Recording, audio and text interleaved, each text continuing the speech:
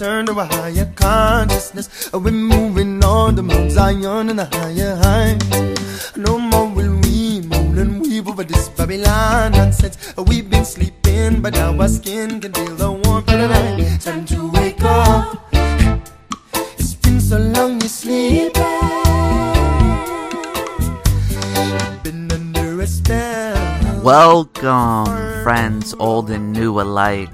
So good to see you again. Yes, I can see you. What else is this pineal for? What have you all been up to for the past 5 months? Hopefully you've been uplifting your consciousness and not getting dragged down by this 2016 selection cycle. I know I've been able to keep myself out of the drama for the most part, but still doesn't mean the last little bit here hasn't been extremely hectic for myself.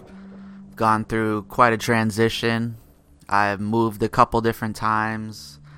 Found a lot of inner strength. I feel like I've grown up so much as a person, and really, I wouldn't trade all the struggles I've gone through for the past little bit here for anything. And I actually hope that all of you have gone through a little bit of internal strife, so that you feel like at this point in time you are actually a better person than you were 5 months ago when I made the last podcast, because I know I sure am a lot better. Episode 3 has gone through quite a few different iterations since I started it a few months back, but instead of just fiddling with it and rearranging things or adding things, I'm just gonna put it out there for you all to absorb and assimilate into your lives however you see fit. The crux of this episode, in my mind, is to help teach you all the Trivium. The Trivium is a tool which has added so much value in my life after learning about it probably about 1.5 years ago. It's a systematic methodology to help you discern the truth. That's one of the biggest things that you can ever come across in your entire life. Because I know me personally, before really embarking on this adventure, I never could tell what has been true from what is false, because there's just so much lies and illusions all around us. And how are you able to tell which is actually the truth from just another bullshit lie that's been passed down from your parents, from their parents, from their parents? Let me give you a little teaser. The Trivium is an internal vetting process for the information being presented to us at any given moment. In a sense, it's like a mental antivirus. When used properly, it can block out fallacious information from entering your own thought process, which is invaluable if you ask me. Because as I look out across the culture, fallacious thinking abounds. I know I've been guilty of it in the past, just spreading information that I never checked for myself, assuming that it was true, just because I like the sound of it. But you can't truly call yourself an awakened, conscious individual if all you're doing is parroting information that goes to further your viewpoint, even if it's not true. Which is why I implore anyone that listens to this podcast or follows me on social media to ever fact check anything that doesn't seem about right with anything that I ever put out. And let me know if I'm wrong about anything, because I'm just striving to get more in line with the truth and the reality of what's going on. And I don't want to be living in some false reality. We're going to be diving a little bit deeper into consciousness than just learning about the Trivium today, because there's been so much going on. So many awesome rants or interviews or analyses of current situations that I think you should all be made aware of. Oh, and if you like the new intro, it's called Time to Wake Up by Mike Love. And instead of dragging this monologue longer than it needs to go, I think it's about time to embark on our voyage. I love you all, waking lifers, and I'll see you on the other side.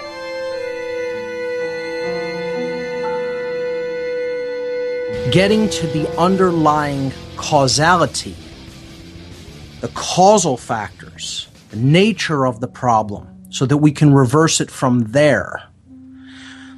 What we have to understand is essentially what the Trivium is.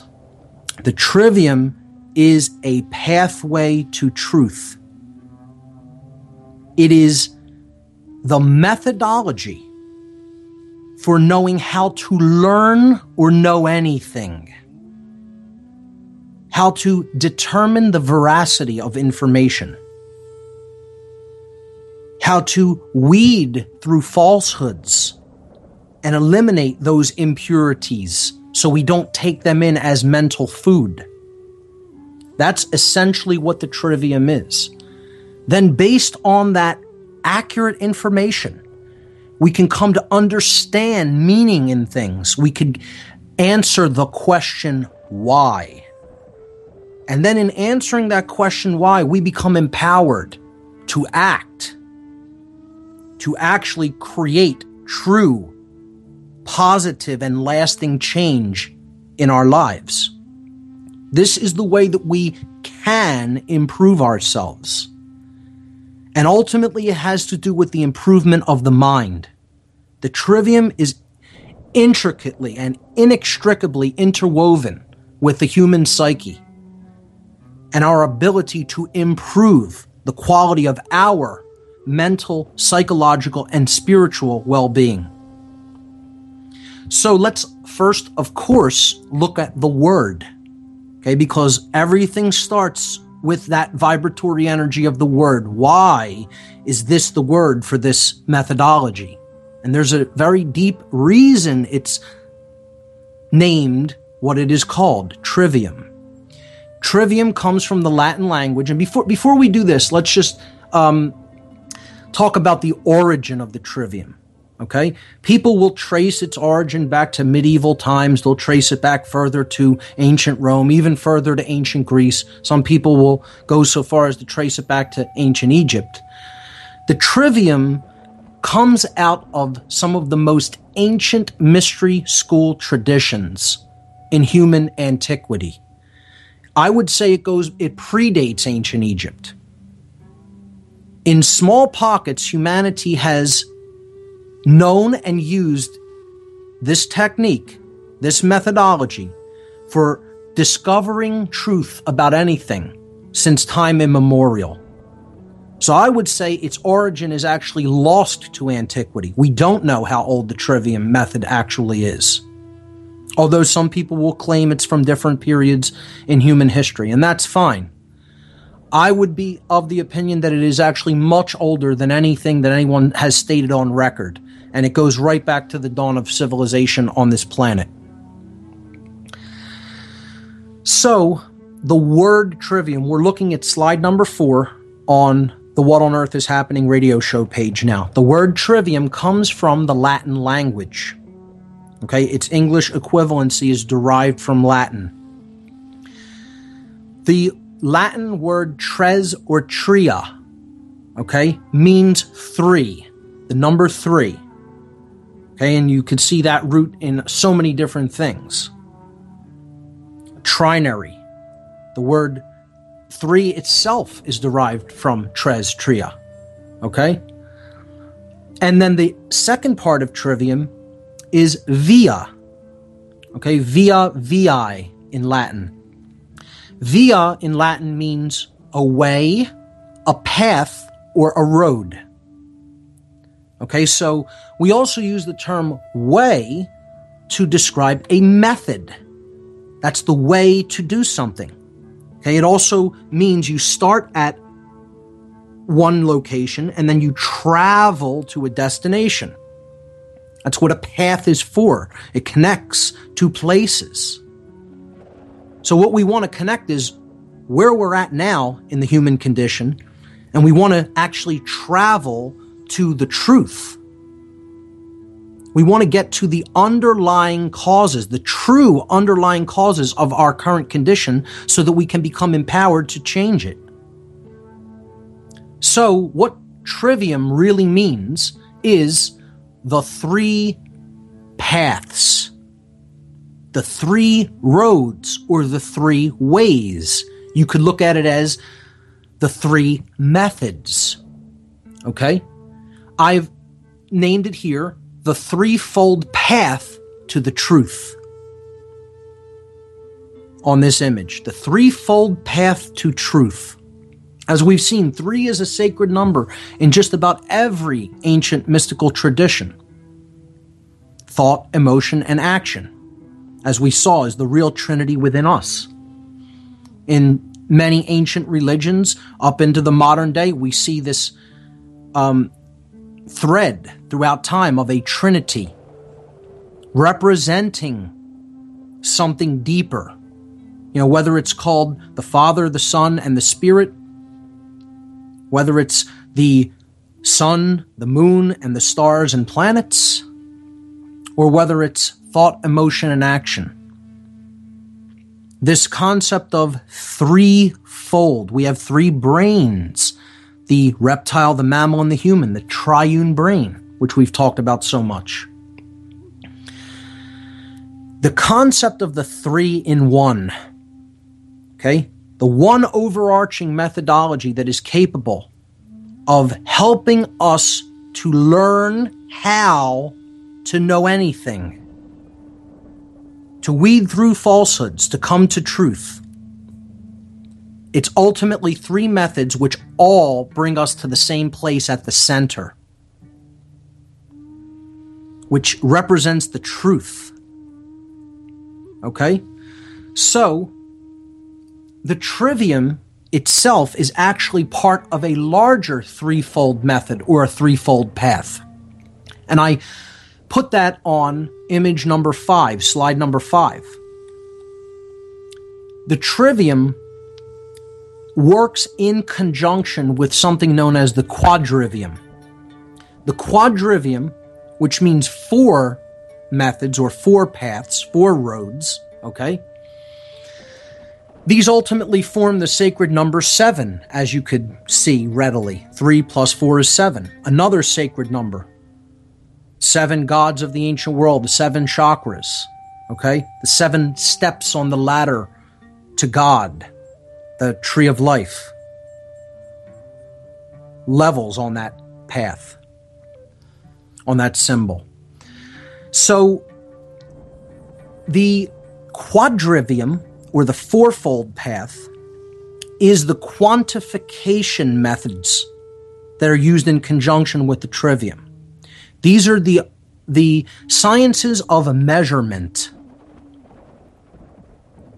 Numbers play a huge role in the quadrivium. And we'll be talking more about the quadrivium next week. That'll be the topic for discussion next week. We'll look into the quadrivium. Okay? We're also going to have some guests coming up that are going to talk about the trivium and quadrivium. And I'll be mentioning that probably next week on the show. Awaiting confirmation. So, the trivium and the quadrivium work in conjunction. They both work in conjunction with our 5 senses. Okay? The 5 senses are the bridge between these 2 sciences, these 2 methodologies, ancient methodologies. These are the 2 methods that help our 5 senses come into harmony with truth. That's what needs to be understood. We are using these as methodologies to bring our awareness through our senses, to bring our awareness into harmony with truth. So perception is not reality. It can waver widely off from what reality actually is, from what the truth is. The truth is just that which is. And again, this brings us to the point where I have to talk about the concept of what I mean by the word truth. And people argue constantly about this. You have this solipsistic thread that people are still hooked on solipsism. And I said from day one, this show would not be for everyone, and many people will reject it out of hand. From just show 1, it would not even go any further than that. And there are people to this day who still email me and talk about the concepts I brought up in early shows about solipsism and are in complete disagreement. Oh, there is no actual such thing as truth. We can't actually know what the truth is. Well, that's where you set foot off the journey from the very beginning. You were never on the path. Because if you don't believe that there is any such thing as truth, you will never discover it. You have to believe that you can learn the truth first and foremost. You have to have that hunger, that desire within you. We'll be right back, folks. Don't go anywhere.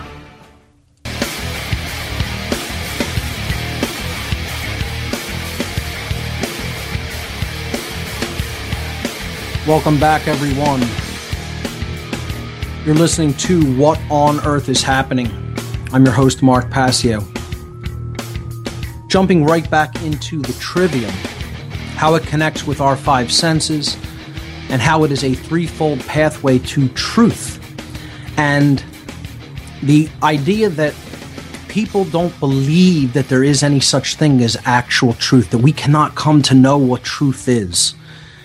And nobody is talking about here knowing the totality of the mind of God. That's not what I'm talking about when I use the word truth. I'm talking about events which have actually occurred. Learning about what is taking place, which is why I called the show What on Earth is Happening. To know about what is happening, what is taking place in our reality, in the realm in which we exist and operate. You want to get into other dimensions of existence and, new age ideas like that, fine. I'm not talking about any of that stuff. I'm not talking about knowing the totality of every dimension and every timeline and every planet that exists in the universe. I'm talking about the here and now. Being here and being in the present moment and knowing what's going on around you. That truth. And it's knowable. It is knowable through the study of the past. It is knowable through taking in information and properly gathering and processing and using it. That is possible. So if you're a solipsist, this show was not for you on day one, and certainly at this point will not be for you. That is something that I call the biggest lie, and if people buy into that one, they'll buy into any lie. That's what the dark force wants people thinking at all times. I talked about it as to Satanists, it is the biggest sin, because they want to propagate solipsism to everybody but them. So therefore they can get everyone else to believe that there is no truth, but they know what the truth is. See, to them, for them, solipsism is a sin. That's something that a dark occultist should not engage in, should frown upon. But it is something that he should attempt to sell to the dead, as they call people who believe in this concept of solipsism, this ideology. Once again, we're talking about perception as not being reality, but it could come into harmony with reality. We're not perceiving at all times what the actual reality is. We have filters on, that veil us from an accurate perception of reality. The idea of the trivium is to it's a methodology for removing those filters to be able to see the truth as it actually is, readily accept it, and then do something about it. Do something with it. Get involved. Step into the slipstream of active co-creation. So, when we look at what the trivium is, and we take a look at how it has, I guess you could say, evolved, or how it has been interpreted through time, there are three general interpretations or overall ways of looking at what the trivium is. And I've called these in slide number 6, the classical interpretation, the esoteric interpretation, and the modern interpretation of the trivium methodology. Because again, this information on how to acquire knowledge, understand it, and then do something with it has been with us, again, since time immemorial. So there have been different ways of looking at this system. The classical method is probably the one that most people are most familiar with in the words that are used to describe this threefold process or method. And again, the order of the steps are all important. They matter. That's why I put numbers here on this chart. You can't take them out of order. You take them out of order, you destroy the entire methodology. And it will not work for you or anyone else. And that's why some dark occultists have attempted to reverse this process, to take some of them out of order and interchange them, and that you can't do that. Okay, that's like, trying to eat your sandwich before you make it. You have to make the sandwich first, then you could eat it. Okay? So, the first step in the classical interpretation of the trivium is known as grammar, and we'll get to what these represent in a moment. The second step is logic, and the third is rhetoric. So in the classical interpretation, you will hear the trivium referred to as grammar, logic, and rhetoric in that order. Okay? In the esoteric interpretation, which is the one I generally, I don't even want to use the word use. I mean, you're using the same method regardless of how you look at it. I look at the trivium as this form, as knowledge, understanding, and wisdom. Knowledge corresponding to the first step, or grammar in the classical tradition. Understanding corresponding to logic, or the second step, the intermediary step. And then wisdom corresponding to rhetoric, the third and final step. There is also a modern interpretation of the trivium method, and this is the one I'm probably going to spend the most time explaining, because you can use a very accurate metaphor for it in real-world terms that people will readily understand. We're going to look a little bit into the esoteric modality, I guess you could call it, but I'm going to focus on explaining the trivium today through the modern interpretation. And this is input, processing, and output. Input corresponding to grammar or knowledge, processing corresponding to step 2 or logic and understanding, okay? And output is the third and final step corresponding to rhetoric, or what has been called wisdom in the esoteric sense. And this, as you will see, all has to do with information. The input of information, the processing of information, and then the subsequent output of information in that order. So these are the three ways that the trivium could be looked at, can be interpreted, can be seen as modalities or methodologies, okay? I want to show people how this knowledge is quite ancient, because we've looked at the esoteric tradition of the Kabbalah in the past on this show. We did several shows on Kabbalah, and we saw that its main symbol, which I've already alluded to today, was the Tree of Life, with its 7 levels, its 22 paths, its 10 sephirot, or emanations. And we've broken these down in the past to help people understand the correspondences. What we have to understand is that at just about the highest level of the Kabbalistic Tree of Life, as this symbol is known, we have the 3 methods of the trivium corresponding to the trivium. See, when you climb this tree, or this ladder to God, as it is known in the Kabbalistic tradition, as we've already looked into on past shows, you follow this path that I've outlined here in red on image number 7. We're looking at image number 7 now. And this path, okay, follows up from the bottom, from Malkuth, which is Sephirah number 10, okay, up through Yesod to Hod to Netzah. So if you look at the numbers, we're going backwards from 10 to 9 to 8 to 7, okay?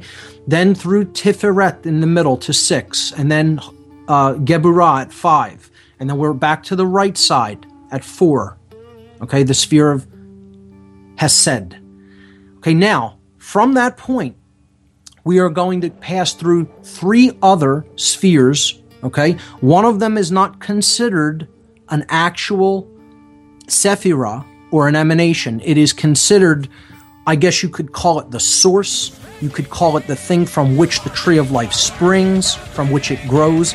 It is known as Da'at, Okay? Da'at is knowledge, the hidden emanation. Okay? And this is the first step of the trivium method. We then ascend to Binah, which is understanding, the second step esoterically. And finally to Hokmah, wisdom. We'll pick this up on the other side. You're listening to What on Earth is Happening?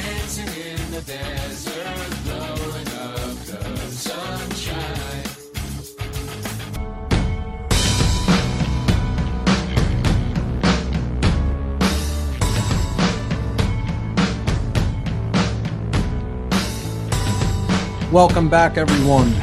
We're into the second hour already of this edition of What on Earth is Happening. I'm going to give the call-in number again because I'm going to try to wrap up in this segment the esoteric aspect of the trivium as it corresponds to the Kabbalistic tree of life. And then I'll be looking in this hour at the modern interpretation of the trivium and explaining the method of information input, processing, and output, which is essentially what the trivium is. So the call-in number, after that, we'll take calls for the remainder of the show. So the call-in number is 866-841-1065. Once again, the call-in number, 866-841-1065. Have a couple of callers lined up in the queue, so feel free to call in and get in the queue yourself if you have any questions, comments, or anything else that you want to bring up on the show here today. And we are limiting this to the trivium. We want to talk about the trivium today. Again, we have a specific topic for today. We're talking about the trivium. So callers in the queue, let's keep it on topic and on focus. So here we go. We were looking at, before this last break, the esoteric interpretation of the trivium as knowledge, understanding, and wisdom. Okay, so knowledge, we've seen, is the sphere of Da'at that lies behind the tree of life, from which the tree of life grows. Okay, the idea that this word is connected in its actual sound with the English word dot is not insignificant. Okay, a dot is a point, a singularity. It's one thing, okay, from which everything springs, okay? It is a period, and this word is period, okay? Through the yod. The yod character in Hebrew, as we've already seen, means hand, and it represents fire, the fire of creation. The hand of God, the hand of the Creator, which fashions everything, from which everything springs. So this isn't an insignificant wordplay coincidence. I would suggest that it's not even a coincidence, okay? But as we're going to the highest rung, we're ascending to the highest rung on the tree of life, okay? The one that lies just underneath Keter, the crown, unity consciousness. We are passing through, okay, from the sphere of mercy, has said, through Da'at, knowledge, okay, to understanding, which is sphere number 3, Sephirah 3, which is Binah, which means understanding. Then to the one that is closest to the crown, to Keter, which is wisdom, Hokmah. Again, these three paths themselves, you'll notice that there is one sphere on each of the paths of the Kabbalistic tree. We start out at the middle one, then go to, which is the path of mildness or will. Then we go to the path of the left-hand path, which is the path of severity, and then over to the right-hand path, the path of mercy, which then gets us up to that very top Sephirah, which represents unity consciousness or non-duality. And this is the path that can get us there, from knowledge to understanding to wisdom, in that order. And I can't stress that enough. Order plays a role in this. It is what leads ultimately to order, is following this order or this path, this threefold path known as the trivium, which is represented so beautifully here in the Kabbalistic tree. And I would suggest that this tradition probably predates the trivium, and that's where the trivium has grown out of. So we'll continue with this on the other side. Stay with us, folks. You're listening to What on Earth is Happening. Frozen in silence, facing it alone. Gotta keep my cool, make them think I'm made of stone. It's a game.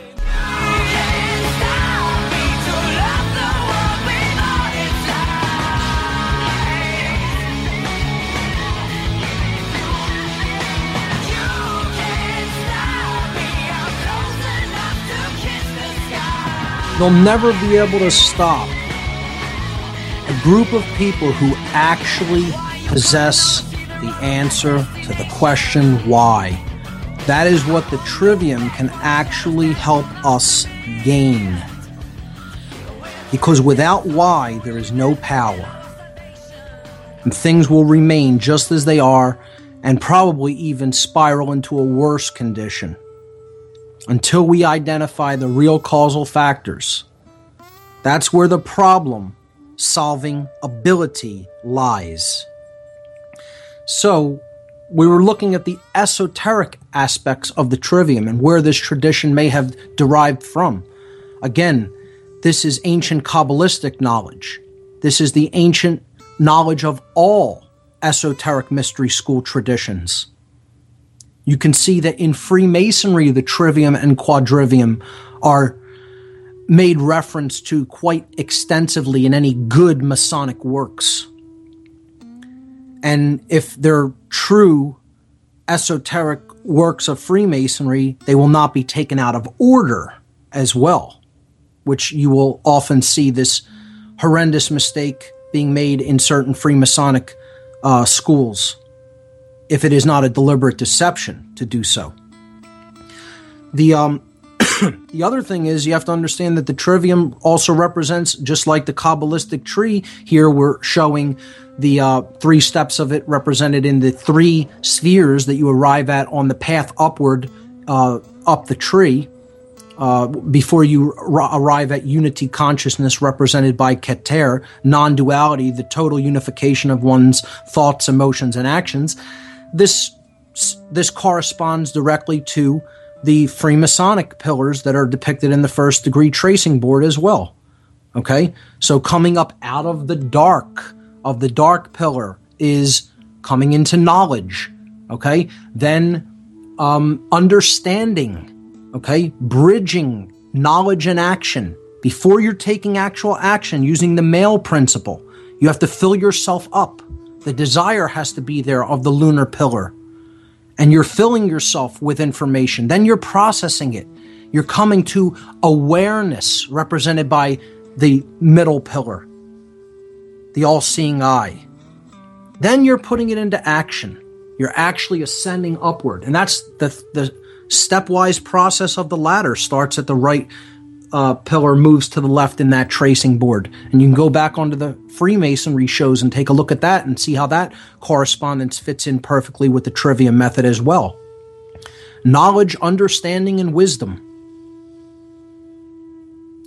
The first 3 degrees of Freemasonry are all about this. Ladies and gentlemen, the entered apprentice degree of Freemasonry is about taking off your blinders and the fact that you have to be led to knowledge with an open mind. Okay, you have to be practically dragged to it because you've been resistant to it and you've been hoodwinked. But now the blinders are coming off and you're letting some light in. The rituals of the first degree, entered apprentice. So this is coming into knowledge. The second degree is about the spiral staircase, going into the temple of knowledge itself. Processing information, actual learning taking place. And it's a spiral staircase that you have to follow. You don't know what the actual outcome is yet. You have to get to the top for that vista to open up and the whole picture be revealed. On the way up, you don't actually see it. You're still doing that upward ascension that is often looks like it's a circle or a spiraling process, but you're actually spiraling upward. And then you've arrived at the top of that spiral staircase, which means you have understanding in hand. You understand causal factors. You have the answer to the question, why? Now you're empowered. And the third degree, or Master Mason, is mastery over oneself, coming into unison between your thoughts and emotions and your actions, such that your actions don't betray what you know and how you feel. And then its symbol is the trowel, this degree. And you're using it to actually spread what you have come into possession of, which is actual wisdom. That's what the act of wisdom is all about. Putting it out there so that others may partake of the same thing you have. Knowledge and understanding are not yours exclusively. They don't belong to you. These are states you may have reached, but then you have a responsibility to put that into action, which is the rhetoric stage. We're going to get to this in detail. I'm going to go through, again, that's all I really want to say about how the correspondences with esoteric traditions fit in with the trivium. You can clearly see it if you've been able to follow what I just went through as far as Kabbalah and Freemasonry is concerned. But what I really want to do in this hour is talk about the modern method of the trivium, the modern interpretation, which is information input, processing, and output. And this one, again, the modern student can readily understand these terms because we use them all the time, every day, and most people out there listening are probably using some form of a computer, a device which does just this. And regardless of how much people want to ignore this or pretend that it isn't true, essentially, that's what everything is here, folks. It's a big computer. We're in a holodeck. We're in a holographic simulation of sorts so that consciousness can have experience. This is all a huge computer program at the highest level, at the most unified fundamental level. That's what consciousness is. It's something that creates scenarios that we can feel as and perceive as real enough such that we can acquire experience. Because again, in the absence of something which the pure consciousness is not, it can never know itself. It can never come to know anything. So this illusory realm has to be created in order to acquire experience and knowledge of itself, of the all itself. And that's why we're in this holodeck, to have an experience in the physical domain. So, this is like a computer.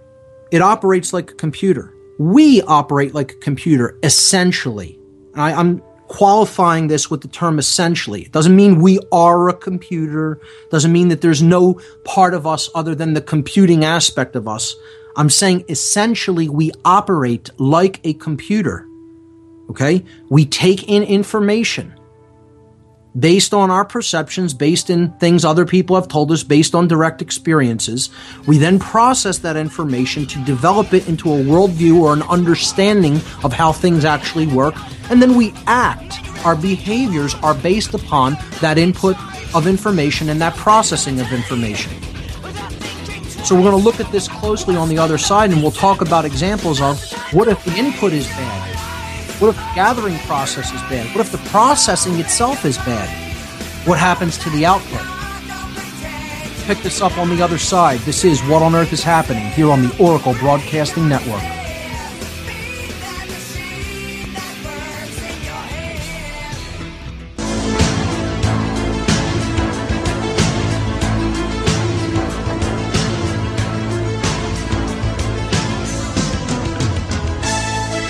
Welcome back, everyone. You're listening to What on Earth is Happening. I'm your host, Mark Passio. Let's jump right back into our study of the trivium. and how it can actually help us to uncover the hidden truths of our world so that we can actually start taking action once we understand the causal factors that got us to this dark place that we are collectively at. So in image number 8 on the radio show page of whatonearthishappening.com or with this podcast, you'll see that I put the modern interpretation, you could call it, of the trivium process or method and listed it as input, processing, and output, which we're going to continue to talk about. And underneath that, I put what this is all equates to, what it's all actually about. The trivium is ultimately about the input, processing, and output of information, which is ultimately what everything is. Everything is a form of information and energy. But if we look at the word information, okay, it's the word form is the root of this word, form, okay? And in order to form a different reality, a different way that things actually manifest themselves, this is the method that we have to employ. Proper information input, proper information processing, and proper information output. And ultimately where that is all done is within ourselves. That's why it's in formation. If we break it down further, we can say in form at I on. Or in other words, to turn, and this is again green language. People will doubt and dismiss this, even though there's hundreds of examples throughout the English language where words, just by breaking them apart into their phonetic, not their actual necessary meaning, but into their phonetic components, we can understand what a word is actually saying to us. The actual vibratory energy of the word is a language unto itself that often encodes deeper meaning. We've looked at the term money in this respect being the one I, okay, which they want to sell to people as an illusion of the real thing, as a proxy for the real one I inside of us. And information is saying in form at I on, meaning to turn the one eye on, okay, to actually turn on the all-seeing eye within us. We have to inwardly form ourselves through this process. We are creating ourselves. We are creating the essence of who we are by what kind of information we take in, by how we process it, accurately or inaccurately, and then by what we actually do based upon those two previous parts of this triune method. The output is ultimately what is really defining who we are, because the input and processing is determining our worldview, and then the output is determining our behavior and how we treat other people and how we act toward others, the way that we are in this world, how we exist, our being in the world is ultimately a function of the output. So, and that is a function of how accurately we gathered and processed the information that is all around us.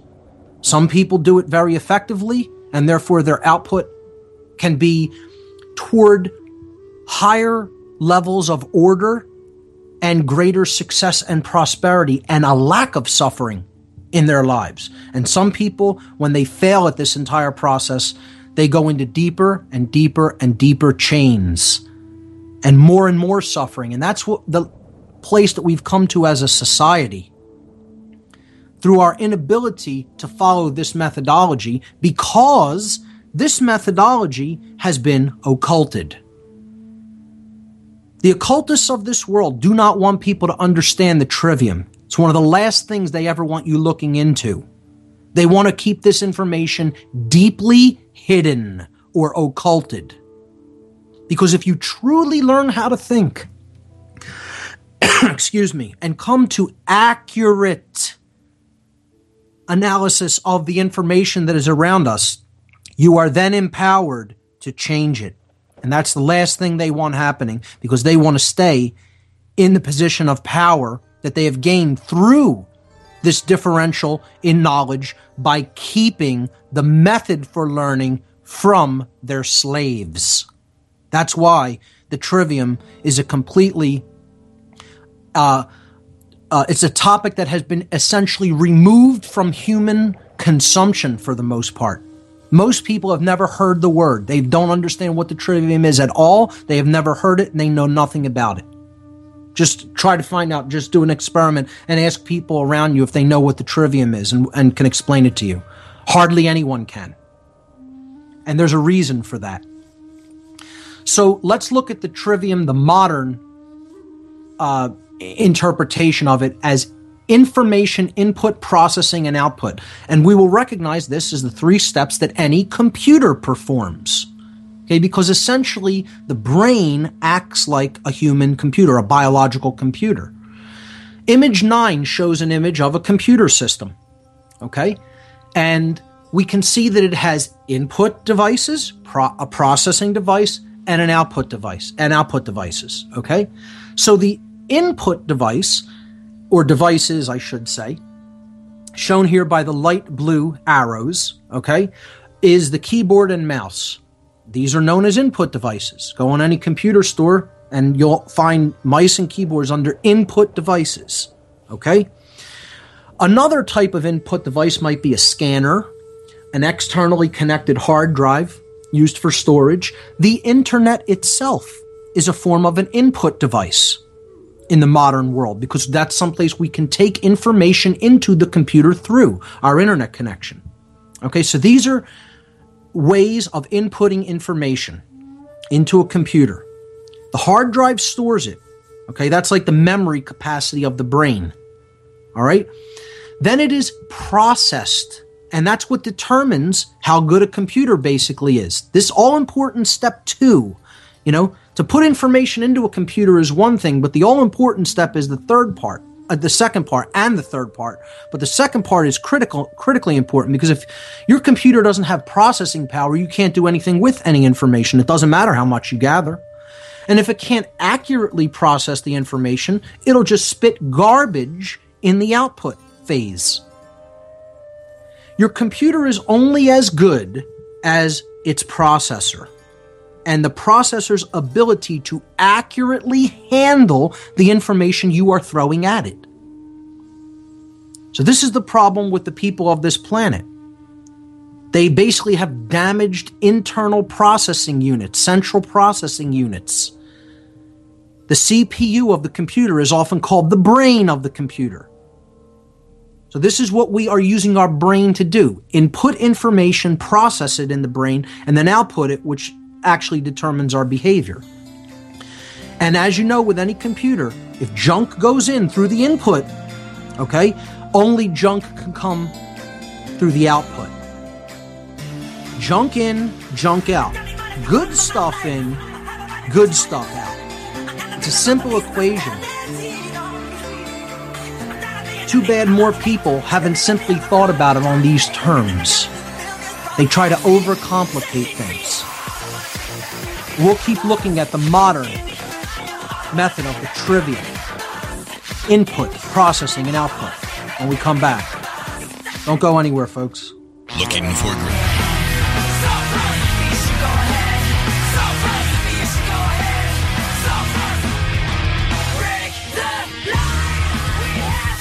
We're back, everyone. Looking at the trivium from the modern interpretation, from the modern viewpoint, on this edition of What on Earth is Happening. Image 9 showed an image of a generic computer system. This is not my particular computer system. It's just an image I found of a computer system online. And It shows the input devices, the processing unit, and then the output devices being the screen and the printer. These are ways of sharing information. Looking at the data on screen, you could share it with someone else. You could print it out on your printer, okay? The internet is also an output device because you could take information that you have processed and then send it back up to the internet. So the internet acts as both an input and an output device in the modern world. And that's why it is so useful for really coming to this knowledge and understanding. So let's look at what ultimately the trivium is step by step. In image number 10, we see the 3 steps of the trivium, again in the modern format. Input, processing, and output in that order, listed as steps 1, 2, and 3. I've put the other names in the classical and esoteric systems underneath them. So input is also grammar or knowledge, okay? It's the building blocks of data that we're working with, okay? So we are gathering these building blocks, gathering the raw data from an eclectic array of sources. Eclectic means widely varied. Okay? You have to take it all in, as much as you can anyway. And do this without prejudging the information. So this could be considered the right-brained modality within the trivium. It's having that open-mindedness, that receptiveness that is so powerful in the right brain. Okay? Because we need to have an open mind and take in data without judging it with the analytical mind. First and foremost, that's the first step toward acquiring knowledge and understanding. The input, once we have acquired it, will help us to answer the questions who, what, when, and where. This is our raw data set. Okay, so this is fairly easy to follow. This is what we do with a computer, and this is ultimately what we do with our brain. Okay, the input, gathering data from an eclectic array of sources without prejudging it in order to answer the questions who, what, when, and where. The raw data. We're taking in the raw data without judging it. Okay? Step number 2 is the processing, and this is all important. Now, before we get to step 2, let me say why people never usually make it to step 2. Most people on the earth don't make it to step 2 in any way that resembles any accurate information processing at all. It's because there is so much of the building blocks, the grammar, the words, the raw data set, the knowledge itself. We are drowning in a sea of knowledge, in a sea of grammar, in a sea of these building blocks of information. There is so much in the world because there are so many people and so much has been created and written and put out there in different forms of media. Most people are so daunted by the task of even doing the input at all because it takes work and time. And they're even more daunted by the first sub-step of part 2, which we're going to get to in a moment, the filtration system of the weeding out process of information which isn't viable or isn't necessary or is just patently false and is put out there as distraction or disinformation, or actually has nothing to do with the solving of the problem that we really want to solve by even taking data in. It's irrelevant data. There's so much trash data in the system, okay? Useless files, so to speak, on the computer, that people don't want to weed through it to go to like a needle in a haystack to get down to what they really need. So most people don't even go through step 1 because they say, the truth is such a needle in a haystack, we'll never find it.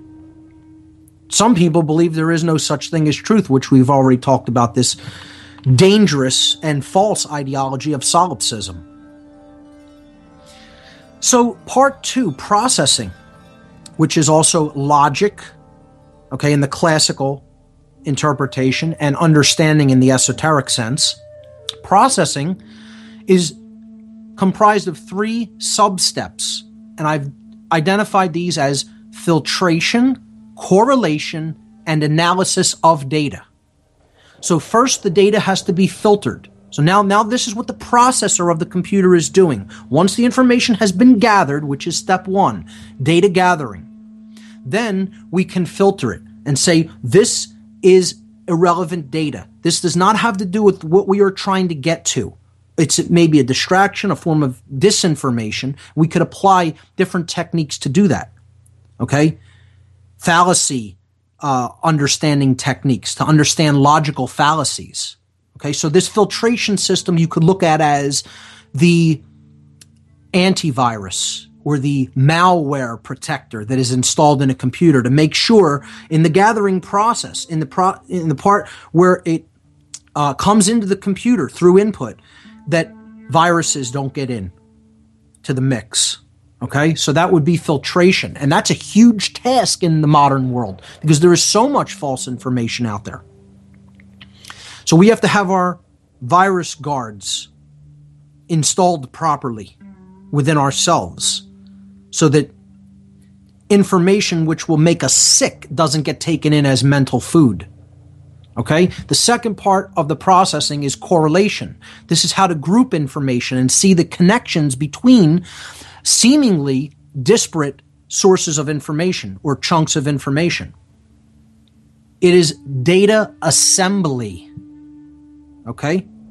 That's what this part of the processing aspect of the trivium is all about. Finally, there is analysis that is actually going through the data to understand how it is of relevance and how it does connect with the thing that we are trying to get to or understand.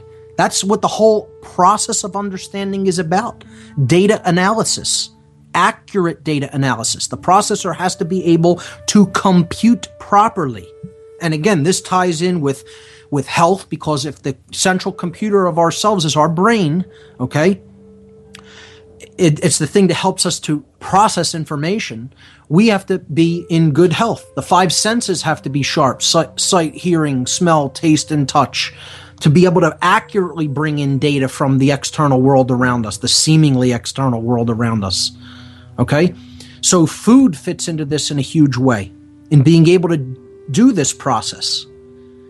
Okay? Getting out of the forms of mind control that we're under through this process of filtration is a huge part of the process. The data filter or the virus protection. Okay?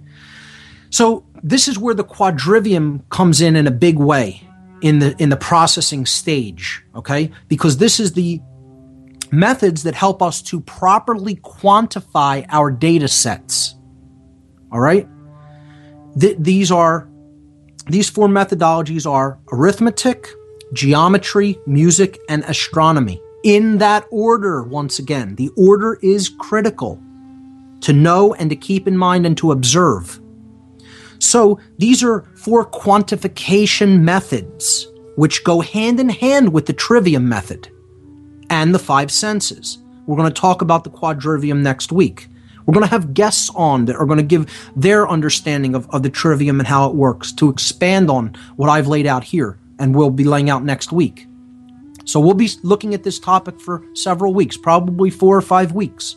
Okay? And we're just coming off natural law, which we covered for like 10 weeks or so. So these are 2 of the biggest parts of the solution: the understanding of natural law and the application of the trivium method. All right, so what does the step 2 or processing part of the trivium help us to be able to do? Simply put, it helps us to learn the why behind anything. What that character in the Matrix talked about as the source of power. We have to know why things are the way that they are. Get down to the causal factors. The causal realm is where problems are identified, addressed, and ultimately solved from.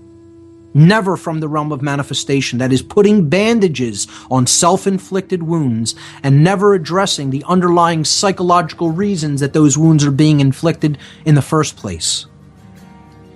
So the question why answers what is the reason, the meaning, or the purpose of something.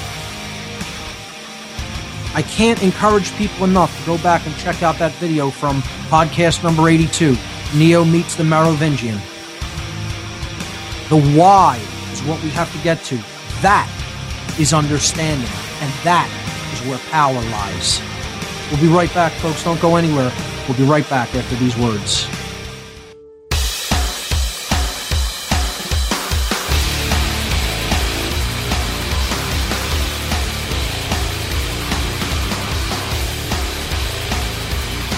Okay, we are back.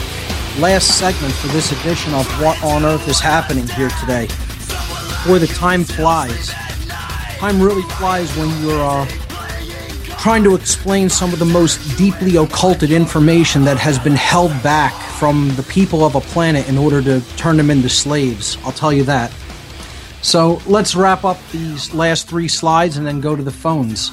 And I apologize for taking so long to get to the phones. I will make it up to you guys. I'm going to get to some calls before this segment is out, but I'll make it up to you. We'll do a whole call-in show about the trivia. Maybe that's how we'll handle it in the solutions section. For every solution, we'll do a whole call-in show about that particular solution. I think that'd be a nice practice to start. Okay, so because I don't want to totally, ignore callers and just keep putting that off. So let's see how this segment goes, and we'll hopefully get to some calls before the end of the show. So we looked at input and processing steps 1 and 2. Step 3 here on slide number 10 is output, which is also rhetoric or wisdom. And I have explained this by calling it speech and action that is based upon the knowledge that one has gathered and understands. Okay? Speech and action based upon knowledge that one has gathered and also understands. So you have the raw data, okay? And you have an accurate understanding of that data set. You have weeded out the impurities and you have come to an understanding of what it means or its purpose. Therefore, you can now speak and act based upon that knowledge and understanding. So this all has to do with affecting the world around us through our speech and action. Okay, that's why it's the 3rd step. It is related to spreading or helping to propagate knowledge and understanding, which is this is probably as important, if not more important, than the other 2 steps. Because if you don't put it back out there, how is anybody else going to come to that awareness and understanding? We have to create sort of a feedback loop of this system where we keep putting information back into the system until it becomes common sense and second nature and readily understandable by people. And that's where we've gone wrong. The world is largely silent when it comes to matters of truth. People are too afraid of what people will think of them or how it will inconvenience their lives from a selfish point of view. So ultimately, the output phase is the how behind it all. And how simply means the method by which something is accomplished. Because that's what we're looking for. The method to do something. The method to free the mind. And that's what the trivium is. The trivium is how knowledge and understanding are propagated so that real and positive change can be created. This is the 3rd step. The output, wisdom, the acquisition of wisdom is coming to know how knowledge and understanding can be applied and propagated so that real, true, positive change can come about. Or in other words, how to create the solution to any given problem that may be presenting itself. That is what we can do with the trivium and why it is one of the most important solutions-based approaches that we can take to the current human condition. Now, one thing I want to say before we get to the phones is in slide number 11, I'm talking about direction and how this relates to the trivium, because the trivium is 3 ways, 3 methods, or 3 roads. that they converge. They converge on the truth. And I want to, in almost a harsh and caustic way, attempt to obviate a New Age concept, a New Age idea, an ideology in the New Age movement and people who consider themselves teachers have said this, and I wholeheartedly, resoundingly reject it. They've said that you should never ever use the words "you should" to anyone. And you know what this is? This is utter New Age bunk, is what it is. This is pure right-brained imbalance. See, we talked about the first step of right-brained input being open and receptive. The left brain aspect is the processing aspect. And then the output method is a holistic brain process in which you can't be too forgiving and you can't be too left-brained and violent with it, okay? You have to walk a balance. To say you should never use the words "you should" is to deny that you yourself have come to any kind of knowledge or understanding about anything. And I think that's lying to yourself if indeed you have come to knowledge and understanding about something. See, if you know how a person should get from one place to another, if they're coming and saying, "This is where I want to go, and I know I'm not there." And people, you could say, "Oh, they don't ask." Everybody is asking how to really get to the place where they don't suffer. Because there is not one person that will go up to you and say, "I want to suffer." No one.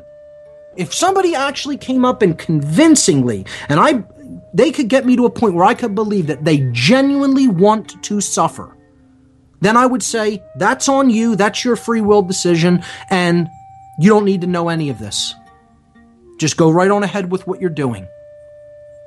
But no one makes that claim. Everybody makes the claim, "I want to be free. I want to have the things that I desire. I want not to suffer. I don't want to be in suffering."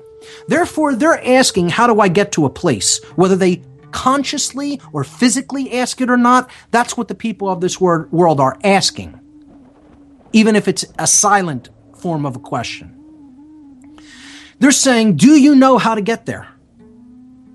And if the answer is yes, I do know how to get there, then you should have no qualms about using the words "you should." No more than if someone came up to you and said, "How do I get to the intersection of this road and this road?" And you have been there many times and you know exactly how to get there from where they're standing or from where their car is at. And you say, "Yes, if it is true that you want to get there, you should travel in this direction, maybe turn at this intersection, travel in this direction some more, and then you will arrive at your destination that you stated you want to be at." And you're not there right now. So this New Age idea of that you should never use this phrase "you should" because you're dancing around other people's ego, I wholeheartedly and resoundingly reject it. And so should you. So I'll end that point on that note. And I'll end this whole section on the trivium with a quote from the great teacher Terence McKenna, who talked about grammar, who talked about information that surrounds us and that we inwardly form ourselves with. McKenna was a wordsmith like no other. And one of his statements was that the world is made of words. And if you know the words that the world is made of, you can make of it whatever you wish. Think about that in relation to the trivium. The knowledge, the grammar, the words. Taking it in, processing it accurately, then outputting it in a way that can help us to affect true, lasting change and put the solution into practice through wisdom. Terence McKenna never fails to amaze me. The world is made of words, and that if you know the words that the world is made of, you can make of it whatever you wish. My obsessive, eclectic perspective mixed with an articulate, philosophic expression based on research in the halls of the Akashic records makes me so objective you think my ideas are subjective or pretentious without the knowledge of the trivium for your mental defenses. The quadrivium relates number to your senses so you can see the Pythagorean theorem in its existence. 3 laws of learning to guide you through 4 essential subjects while using 5 senses equates to the first of Pythagoras' triplets. Proof you should be well versed in arithmetic and geometry. Music and cosmology round out the 7 liberal arts, but to see you'll need the knowledge, understanding, and wisdom of the first 3. Through grammar, logic, and rhetoric, I can spot thoughts that are phantasmagoric and seek truths that are occulted through lies that are universally categoric. Universities deceive youths for a century, this shit is abhorrent. I see psilocybin, savory, sweet, soft symphonies and telepathically torrent, which is to say when I meditate tripping balls, synesthesia becomes rationally important. Informing the performer the world's not a stage, this isn't a performance. There's a universe in our minds barely explored, so go explore it. The universe is inside our heads. Our head is outside the universe. That's got to be inside my head or I wouldn't be aware of it. I've got a model of it inside my head. Now, inside that model of the studio is a model of me. And on top of the model of me is a model of my head. But that's not my real head. My real head contains the studio and my body into this model of a head. And the same with the whole universe. The whole universe is a model contained in my head, which contains a model of my head. So I've got 2 heads, the head outside the universe and the head inside the universe. The tragedy and hope is trying to show you how to think properly, how to think critically using this ordered methodology called the trivium. You know, be an autodidact. What's the word? Autodidact. An autodidactic learner means somebody who learns for themselves, who is able to self-learn. So essentially an autodidact could teach themselves auto mechanics or how to fix a computer by going through the steps and logically following the grammar, and then they could actually, once they've mastered that skill, they could use their rhetoric then to teach someone else that skill. So the trivium in that regard is a very useful tool in not only critically thinking and identifying logical fallacies, but in helping you become autodidactic so that you can teach yourself anything that you want. And that removes a huge layer of uncertainty from our lives, because one of the things we come across is our dependencies. We depend on so many other people, and there's a lot of conveniences offered to make us lose our independency.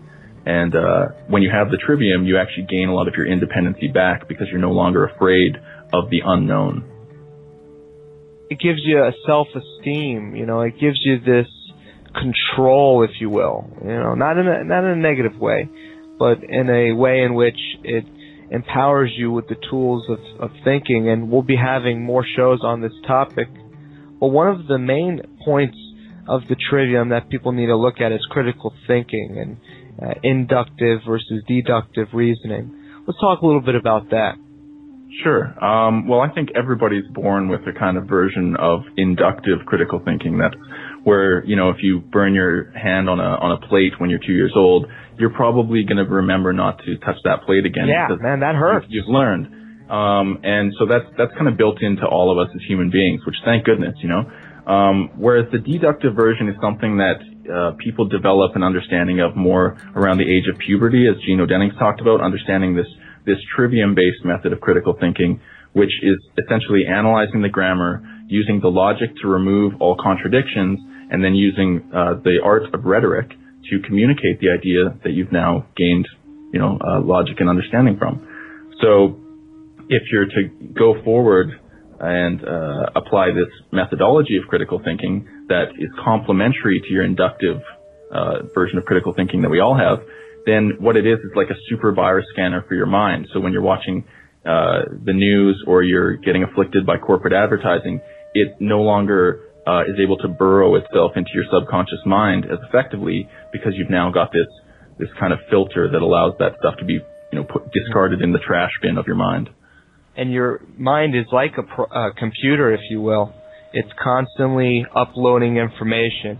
And if you upload information that you take for granted, if you allow the programming of the mainstream media to consume your thoughts, then of course, folks, you're going to be brainwashed into thinking that war is good or whatever it may be that the chemtrails are normal. It goes on and on and on. Mm-hmm. They're putting fluoride in our water supply. There's so many things to talk about. When we come back after this quick break, intellectual self-defense. Intellectual self-defense. Say that 5 times fast. Totally. And it's essentially, we teach ourselves all these different defensive kind of maneuvers, whether it's, martial arts or whatever. But for our mind, a lot of times we just kind of take in everything and we don't really apply that high standard of critical thinking. And, in the end, that's all that deception going unchecked is what causes the majority of the problems in the world. So if you can arm yourself with a form of intellectual self-defense, like the trivium-based method of critical thinking, you can go out into the world and, not be deceived, be certain of your decisions, and find that satisfaction that you're looking for, because we can externalize all the problems. There is this giant elitist hierarchy trying to, enslave us, but ultimately that is only happening because we haven't done enough to stop that flow from happening. So the real change starts from us first, within ourselves, to educate ourselves, to learn how to effectively educate others, and then when enough people know what's going on, we just all stop giving our power and our energy to the system that's abusing us. A lot of us have been robbed by that system, and it starts with our education system. The Prussian education system sort of gives people this compulsory, education in which they're just told to repeat something, and that's the right answer, and then they test, implying that everyone's equal. There's a lot of things we can talk about when it comes to education that I know both of us are very interested in, and I know a lot of our listeners are interested in. And you work at times with the School Sucks podcast. What a great podcast that is, right? Yeah, Brett Venot, I came to it through Richard and Jan were fans, and also through Stefan Molyneux's Free Domain Radio. But the School Sucks podcast, man, Brett articulates, what's wrong with not just the education system, but how just our viewpoints towards children and youth in general is really, one of the major causes of how we imprint all this negative conditioning onto this next generation, and then wonder why there's such conflict, you know what I mean? So I would definitely recommend people check out his podcast, Brett Venot's School Sucks podcast. And check out that valedictorian talk that girl gave. How cool was that? Yeah, Erica Goldson. She is really cool, and especially for someone so young, she's learned a lot of great wisdom in such a short time, and she was brave enough to share it with everyone, Well, this has nothing to do with age. The kids that learn the trivium, they get this stuff. This is something that I think transcends age. It has to do with the mind, and this is something that is another example of how people from all spectrums of life seek enlightenment, if you will. Yeah, well, and that's the thing, right? Like you said, age doesn't really matter, and I think it's really that Erica was able to select the right books to read, to get some perspectives that were a little outside the mainstream, but that, she's very clearly an educated speaker and someone who knew what she was talking about in terms of the experience she had just gone through with high school and that kind of form of education, compulsory. So, I'm glad that her video, the valedictorian speech, has gotten so much publicity, because it needs to not only get there to show older people that the youth are thinking, but to also show the other youth that thinking is cool. That you can read books and think about things deeply, not just shallowly, and it's actually cool. But what seeds do we need to plant in which these people are going to break free from their conditioning? It's got to start somewhere. It's kind of the troubling thing is, what issue is the best issue to do that with? I don't know, and I don't know if anybody else does as well. Well, I think that you can find a relevance to a certain situation, right? Like, if you happen to be talking about terrorism, then you could bring up the idea of false flags, and just, you don't have to make impart of your position necessarily, as ask other people what their positions are and kind of get a flavor for where people are at in terms of their education, and then you'll know what seed in your arsenal to try and plant, right? And, there's a thing about planting seeds. You don't just, drop a seed, kick some dirt on it, and walk away. You got to water it from time to time. You got to make sure you dig into the soil a bit, and don't just leave it on the surface, but plant it in a deeper way. And how about this for an analogy? It has to be the right season. Well, that's true. I think, people, if somebody is already annoyed with something and you try and bring up something that's going to challenge their paradigm, like this gentleman who was at the water fountain with you, on another day, he might be more receptive to that information. But in that day where he had been working out or whatever, and he's just at the water fountain, you know, it'd be like if you're at a urinal or something and somebody's like, so how about that 9/11 and that Bin Laden?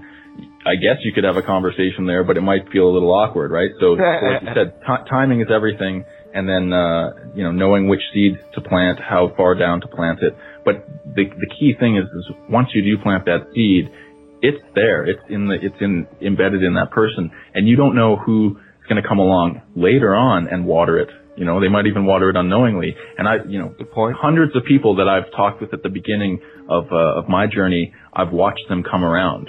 And not all of them come around at the same pace or the same time, but it's something in their own life that they come across, some piece of media that they see in the right context.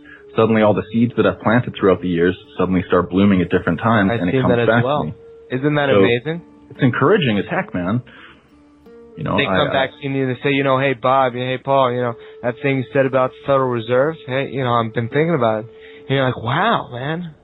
And it gives you this sense of, you know, feeling intuitively that you're on the right path, and that, you know, when other people start to see this, it makes you feel good. I don't know how to explain it.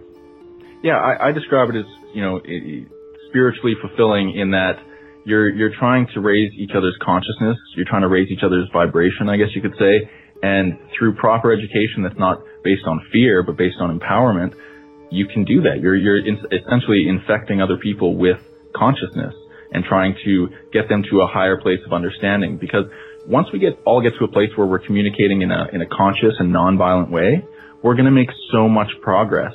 It's the root cause of all these conflicts is the way we communicate with each other is domination based. It's mostly conflictual. We're competing with each other. We're always trying to communicate with our judgments and our you know, prejudices. And because of that, it doesn't allow a lot of progress to get, you know, made, because we're stuck in that kind of status quo. I'm glad you brought that up. Let's talk about nonviolent communication for a little bit. What are your thoughts on that? Well, I recently was able to watch Marshall Rosenberg's nonviolent communication videos on YouTube, which there's an abundance of them for free.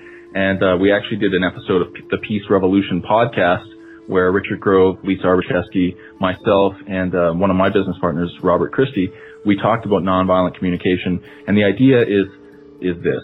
You're trying to get at the root of somebody's needs and their feelings, and letting go of the judgments and all the baggage that you have attached to someone or some idea, so that in communicating with them, you can identify each other's needs, each other's feelings around those needs, and actually try and fulfill those needs for each other without, it's about finding win-win scenarios, as opposed to the status quo, which states for every person who wins, someone must lose. And so it requires you to communicate a little more creatively and a little less judgmentally, but the end result is the person you're talking to actually listens to what you're saying. It's an amazing thing, because you're trying to communicate what you think their needs and feelings are, and then suddenly they're like, hey, you're putting yourself in my shoes. I appreciate that, so now I'm going to try and put myself in your shoes. And then you appreciate that, and then look what you've got. You've got this dialogue going where, you know, 5 minutes ago you hated each other, and now you're actually listening to each other. I need to learn how to do this. Everybody tells me I'm an abrasive, angry, crazy conspiracy guy. I need to learn about this. Well, it's just one of the aspects of, you know, proper rhetoric. I think it's important to note that the word rhetoric is usually said in a negative connotation, but all rhetoric really means is to communicate, to have the wisdom to communicate. And so there's deceptive rhetoric, which is, you know, that's the politicians and the CEOs and the news media. And then there's persuasive positive rhetoric where, you know, you're communicating an idea clearly without offending somebody's sensibilities, and they're actually listening and hearing what you're saying and applying their critical thinking to it. So I think, you know, when we're trying to communicate these big ideas, these conspiratorial ideas, to find the best way to plant a seed without it being rejected is to use nonviolent communication. Yeah, yo, you can change everything right now, man. You just gotta do it. You know what I'm saying? It's on you. You can be the seed. Just gotta do it. Every second that we're living, we're given another chance to change it all. Recall to the plans of your past and you'll remain enthralled. Can maintained by walls too destitute for the future chance of your stances. In the now, it allows you to move from root to branch. The truth expands if you act instead of contemplate. While wait for shit to change, remain in a cesspool of that constant state. I am awake to the fate that only actions will make. Place no faith in try, rather apply to what I will create. Procrastinate in a passive state of it can't be done. Capitulates to defeat and now you'll beat before you even begun. Believing becomes a very essential part of knowing the truth. The youth shows potential, but it won't grow if it don't produce. Excuses are mental block to stop us from attaining goals and holds us back from reaching the stars as far as complaining goes. It's so hard, but in regards, it's what gives us our minds. Find yourself at the bottom, it ain't a problem if you're driven to climb. I find my resolve when I'm faced with the doubts of my soul. I know I may fall, but give it my all to crawl out of that hole. There's no walls that I would call impossible, obstacles improbable as it might show. It is all psychological. I flow with the methodical, possibilities endless, transcendence, tranquility, hone abilities in a tempest. They say pretentious, I say prepared away from my entrance. Evanescence is the moment, I'm trying to own it every second. We exist in the now, so don't allow yourself to be chained to sorrow. Cargo all that pain and what you gain to help you change tomorrow. No borrowed time, we define what the future holds. Be bold in the task of blazing a path that you choose to go. Exist in the now, don't allow yourself to be chained to sorrow. Cargo all the pain and what you gain to help you change tomorrow. No borrowed time, we define what the future holds. Be bold in the task of blazing a path that you choose to go. While waving the changes now, never bow to your fate, you can change the route. Don't doubt what you make, generate the path that your craft will make one day surpass. Every flash in the pan with a lasting flame to attain that fame from a critical claim. Don't change to a limit, no finish in sight. We start chase, all imitates life, so ignite every minute that we're given a breath. Cause the best undiminished by the goodness of death. So blessed, the infinite, no pinnacle cap. We rap formidable, minimal max, lost actors, citadel, literal kings of the ring, centrifugal, the ritual swing. So the things is difficult, mystical maze, tailor-made, analytical, pivotal praise in an age metaphysical, miserable slaves accolade to the pitiful, criminals pay, so fade invisible. A picture yourself in a self-made business of riches and wealth. Don't shelf what your gift is, give it its due. One day them critics may give it to you. Stay true to the finish, don't diminish your work, cause it's worth every cynic in a minute to hurt. So burst every limit, be in it to search what lurks in a minute you flip to desert. So first see the image inside of your mind, the grind 3 times harder when you start to design. Cause the harder the climb, then the greater the game. And if your brain can't create it, then maybe attain. Cause it's crazy to claim that it can't be done, cause your tongue commands what a man becomes. We exist in the now, so don't allow yourself to be chained to sorrow. Cargo all that pain and what you gain to help you change tomorrow. No borrowed time, we define what the future holds. Be bold in the task of blazing the path that you choose to go. Exist in the now, don't allow yourself to be chained to sorrow. Cargo all the pain and what you gain to help you change tomorrow. No borrowed time, we define what the future holds. Be bold in the task of blazing the path that you choose to go. I was uprooted from a sour past. Now I sit in a paradigm shift and watch time slip from the hourglass. Feel fate focusing, closing in on this narrow path. Like the last of the Spartans surrounded on that mountain pass. And I am Leonidas, screaming Tritus with a fleet behind us. There's a need for violence when you freedom fighting, especially against these demon hybrids. Scream through silence like a stream of sirens. Like we are the team that will seek to find it. These are the beliefs that are free your mind with. Dreams are timeless, can't redefine it. Sleeping giants, we are rising to the occasion. A lot different than what I wrote in an old basement. Open flames, ropes and chains to keep my soul casing. What they offer the ultimate soldiers won't change them. So flagrant lies spoke, those agents slice throats, swinging for the fences despite those curveballs that life throws. Me and my brother took it farther than you might hope. While your internal engine sounds like rookie calls in a bike spoke. That's right, cold, they make excuses. I don't, we're ready for hella high water, and neither brought a lifeboat. But right before I croak, I wanna burn an eighth out of a Ben Frank so I can leave on a high note. Can't forget tomorrow, next time I'll get to borrow. It supersedes gold, so I treat my soul like precious cargo. Wanna barf yo like I ingested charcoal. We ain't people, they see us as a wretched collection of barcodes. There's depressing parts, I never let it affect my heart though. I use the rhymes of writers guiding light when I tread the dark road. Decorate my heart like an impressive art show. Existentialist saluting the future with his third metacarpal. We better start yo, every breath is a clock ticking, every second is death and a step towards not living. Yeah, the plot thickens, but if you're not willing to get up off your ass and switch the plot, then stop bitching. I jot writtens about how it needs to be a lot different. If I misuse this all for fun, the bars become a locked prison. Truth is gone missing, and I'm a hop, skip, and a jump from drop kicking you chumps and punks who forgot to listen. My religion is musical shamanism, quantum physics, knowledge, wisdom, and a dollop of solipsism.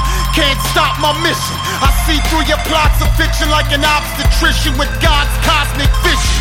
So as the pressure mounts, I'll lead the offensive that heaven mounts. Let righteousness reign, or reign to end the drought. And what my mental sprouts will envelop your religion clout. I'll give it every ounce of my heart and I never doubt. What else would you expect to come out of a rebel's mouth? A rebel, yeah, walking out of the depths of hell, holding a devil's scalp. I spoke to God at the Temple Mount. He said, do not wait, treat life like a clock face. Every second counts.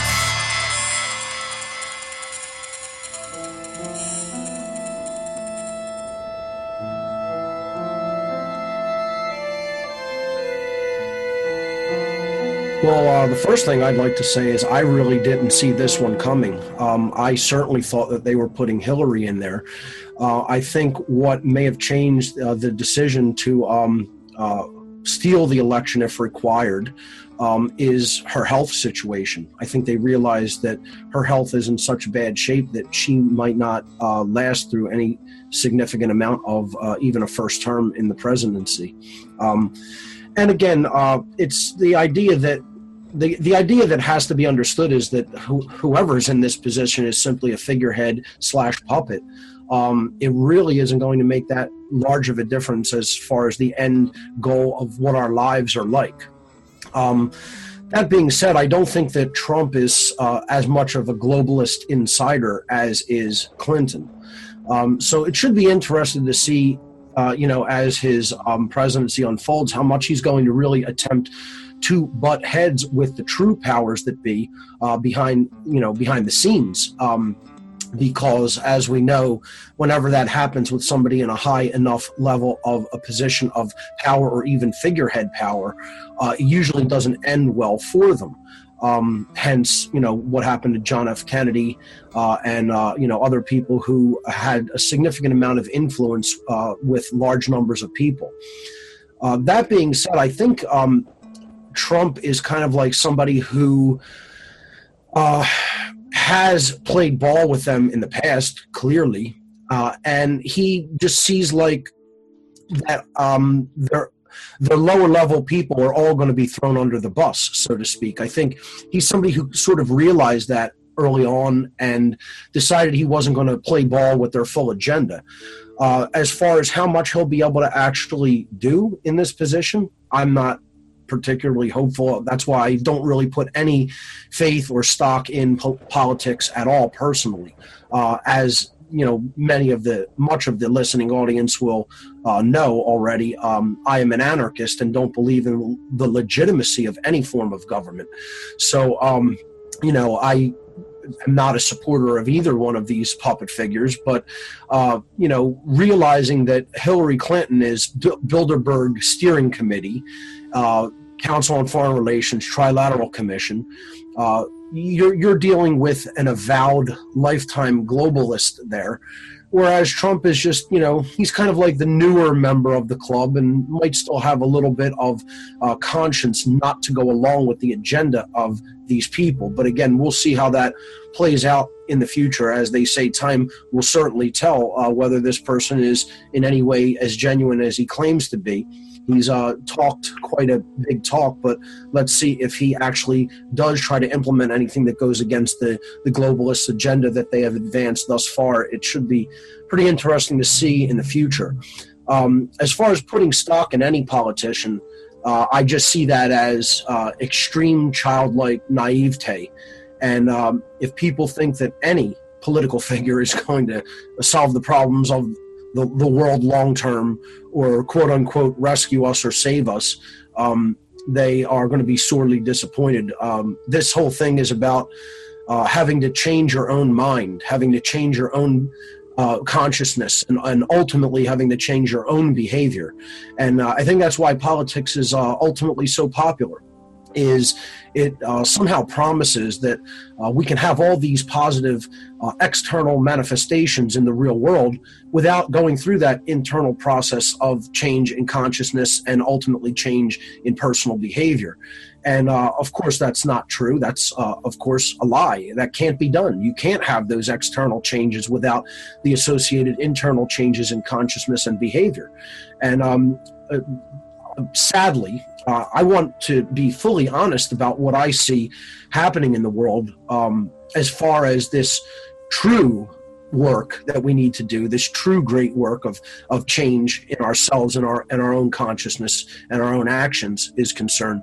I'd kind of like to, in the light or in the reference frame of this most recent election here in the United States for the presidency, give people a take on where my personal viewpoint is and has been over the last year or so, because if I have to be perfectly honest, and I want to caveat this with that I want to say what I feel like I have to say regarding this, and be perfectly honest. Yet I don't want to be completely berating either. I want to try to temper this because it's not, what I have to say is not really good. I don't really see the awakening that many other people see. I mean, and I've considered that perhaps it's the area that I live in, which is a very, very low consciousness area in the United States, which I'll get to in a moment because it actually plays into what you opened up the whole interview with. The place where I'm at is the place where this country was founded. It's Philadelphia. I'm within walking distance where I live of Old City, Philadelphia, which is where the Declaration of Independence was signed and where the founding fathers actually meant to begin this country. So, but to go back to my personal take on where things are at with humanity, I think that people are as lost as they have ever been. I think that, and I think it's getting worse, not better. I think that all the new forms of media have actually even further confused people instead of waking them up.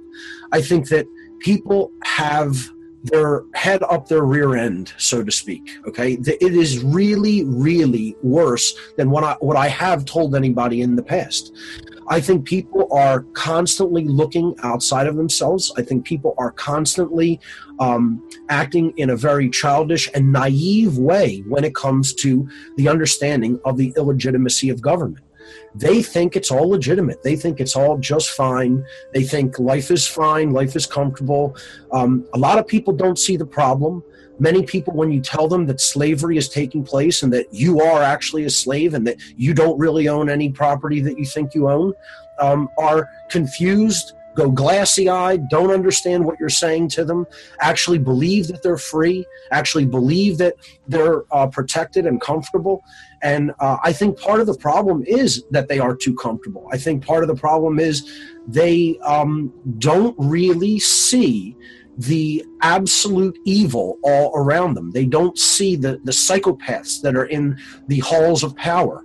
They don't see all of the degradation of human rights and freedom that's taking place all around them. They don't see that they're ruled by criminals. And they don't care. They don't care that criminals have the reins of power. I'm telling you, all of this stuff that just recently came out about how Clinton's campaign manager was involved in dark occult rituals, and how her, friends and confidants are connected to pedophile rings. This is going on daily, every day. Children are being taken, abused, raped, and murdered by people in positions of power. This goes back all the way back decades before the Franklin cover-up, which people should read about, by former Nebraska Senator John DeCamp. The understanding of the pedophile rings that were operating in Oklahoma and in Nebraska. It's just, and this was nationwide. These people were trafficking these children nationwide. And you try to explain this to people who even think that they are a little bit conscious and a little bit progressive or a little bit on the libertarian bent. And they don't understand it at all. They don't want to look into it at all. They don't want to hear the word occult. They don't want to hear the word pedophile.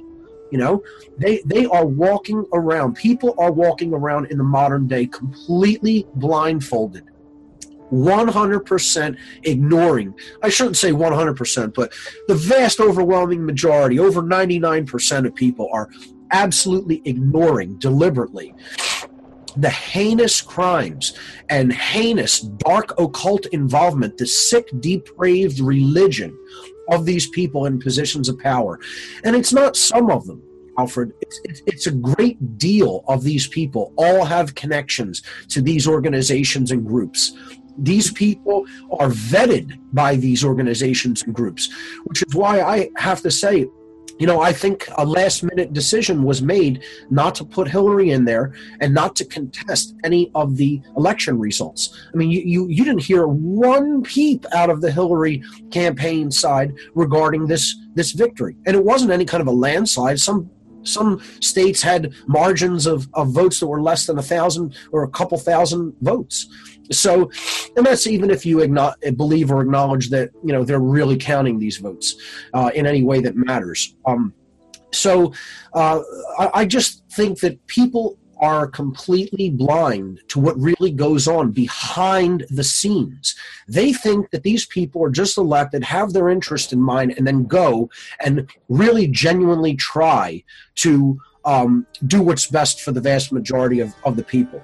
And I mean, if people still think that in the modern world, they're 100% asleep. They have no idea what's really going on behind the scenes in the realms of power in this world. They don't want to understand, because a deep understanding of the absolute evil that we are ensconced in will place firmly upon the shoulders of anyone who does understand it a moral obligation and personal responsibility to act in a way as such that you are doing something about it, to try to raise awareness of it to other people who are still asleep, or to actually take action, physical, real-world action, to make these people stop what they are doing, stop all the abuse of rights that they are conducting, stop all the theft that they are doing, stop all the violence that they are doing to people, you know. And when you look at it, it ultimately all comes down to the people who will help and protect and serve this ruling class of people. And this goes back to my work on order followers. You know, it's not the few politicians and bankers and people in occult organizations that are ultimately doing the work to oppress other people. It is the people who follow their orders and conduct absolutely violent behavior against people if they refuse to comply with the dictates of these quote-unquote masters or owners of other people. And they look at them as having total legitimacy, and they say, I'm not going to think for myself, I'm not going to exercise my conscience, I'm not going to decide for myself the difference between right and wrong behavior, I'm just going to listen to what somebody else tells me and then carry out that behavior, because that's easier than thinking. And I think it's a testimony to how asleep the world really is and how much they still don't get it. When I personally type in the term order followers into a search engine, and I'm horrified by the results, because my name is about the only name that comes back regarding anybody talking about the dangers of order followers and them following the orders of their globalist masters.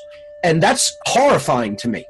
I would want to be 1 in a million people who are talking about that dynamic in the world. That's what would make me happy. If I had to hunt for my name for hours, if I typed in the term order followers into a search engine, if I couldn't find my name because there were so many people talking about it that I had to hunt for my name for hours instead of it being the top search result that comes up when you type in that phrase. That is a disgusting dynamic to me. And it's proof that exactly what I'm saying is true, that people still don't understand the importance of the illegitimacy of following orders, the illegitimacy of government. And I would really like to start reaching out more to the so-called libertarian community, because I think these are amongst the most asleep people in the world, to be honest. I think the whole so-called freedom movement has some of the most deeply asleep people, sadly. And here's the reason. Unless you understand the occult world, you are not awake. I just want to reiterate that again and try to explain that to people very concisely and clearly. Unless you understand the world of the occult, the workings of the occult, the knowledge that the occult world is hiding from humanity deliberately, you are not awake. Unless you hold the knowledge of the occult, you are not awake. Unless you have actually studied it, gone into it, integrated it into your mind, into your consciousness, you're not awake. You are not a conscious human being. Because ultimately what the occultists, the dark occultists who are ruling this world, who currently are the powers that be in this world, what they have known regarding occult knowledge, the occult knowledge that they're trying to keep back from the people of the earth, what it ultimately contains is the objective knowledge of the difference between right behavior and wrong behavior. It is objective moral knowledge. And what they are doing is saying, we know what right is, we know what wrong is, and we are willfully trying to insulate ourselves from the consequences of choosing evil over good by getting order followers to do our dirty work for us. And therefore, they see it as the brunt of the karmic debt and karmic consequences that they would receive from having to get their hands dirty and do this vile violence unto people themselves. They're getting other idiots to do that work for them. Follow their orders, do that dirty work for them, and therefore they'll take the karmic consequence of the wrong behaviors being chosen and enacted unto others. And that is what the dark occult has ultimately done. They have turned natural law upside down on its head by getting people to follow their dictates and follow their orders and do the behaviors that they don't have the guts to do, because some of these people are such weaklings that they couldn't fight their way out of a wet paper bag. And at the first sign of any kind of physical reprisal, they would wet their pants. And, this is part of the problem, is that other people in their absolute ignorance are still willing to listen to what these people tell them to do. And I see absolutely zero sign of that changing. I see zero sign of people quitting their jobs in those capacities, in the police and military and in government in general. I see absolutely no change in the viewpoint, in the worldview of people regarding order followers. I don't see people that think that order following is an absolute degradation of the human soul. I see people who just think it's perfectly fine to take these positions in the world, to take these jobs. And I don't see any sign or proof that this dynamic is changing whatsoever. I see a very insignificantly tiny pocket of people in the world who are even looking at this data, who are even looking at this information, who are not ignoring it. And what they generally do is take in the information and do nothing with it and just, say, oh, now I know. And they think that that's all that they need to do. And I don't see the truth community deeply growing in any way that is of any significance whatsoever, because I see a lot of dross coming into the whole truth community, to be honest. I see a lot of content that is, quite frankly, garbage. I don't see anybody touching on the main points of objective morality. I don't see anybody touching on the main points of understanding what knowledge the occult holds and hides. I don't see many people talking about the absolute illegitimacy of a ruling class, hence the illegitimacy of government. I don't see anybody talking about the absolute illegitimacy and immorality of following somebody else's orders and not using your own knowledge of the difference between right and wrong, which is what conscience is. I see no evidence that the world is changing in that direction. And it's extraordinarily depressing to know how the extent that I have given up what I have ever wanted to do with my life, to do the work that I have done to bring these topics to the to bear in people's minds, and to realize that it has had almost an absolute negligible effect. I'm not saying it hasn't changed some people for the better. I'm not saying that what I've done has been completely worthless. I'm just saying, as far as that ball being picked up and ran with, I don't see any evidence of it. I see that I'm an isolated, tiny little pocket, an anomaly in the matrix talking about these things. And I just don't see people acknowledging it to the point where they are running with that information and teaching it to others, and then that having a wider impact in our society. I don't see evidence of it at all. That's where I think the world is at right now. I think we are as asleep as we have ever been. I think we are more than ever looking for a savior and looking for external solutions to problems which are firmly rooted in the way people think.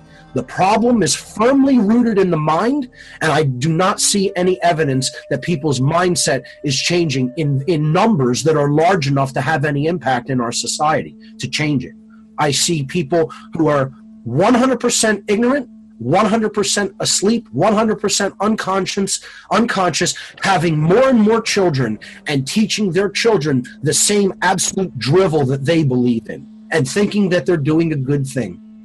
You know, all of these people who think that they're doing such a good thing by joining organizations, I mean, people involved in promoting politics and violence through government is at an all-time high. I mean, my doorbell has not stopped ringing non-stop by people from political organizations coming to people's homes to try to persuade them to get involved in the process of voting for a master.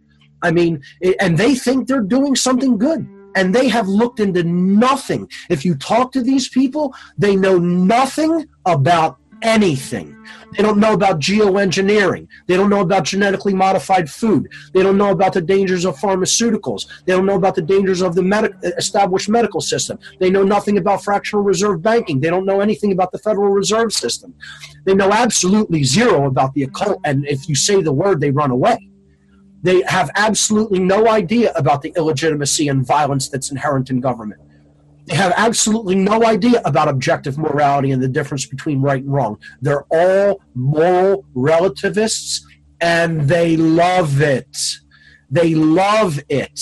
They love voting for masters. They love not knowing the difference between right and wrong. They love thinking that everything is just arbitrarily up to us to decide what right is and wrong is. They have no moral or logical contradiction that there could be a law in one place that allows a behavior, and in another place it forbids the behavior, and that behavior is punishable.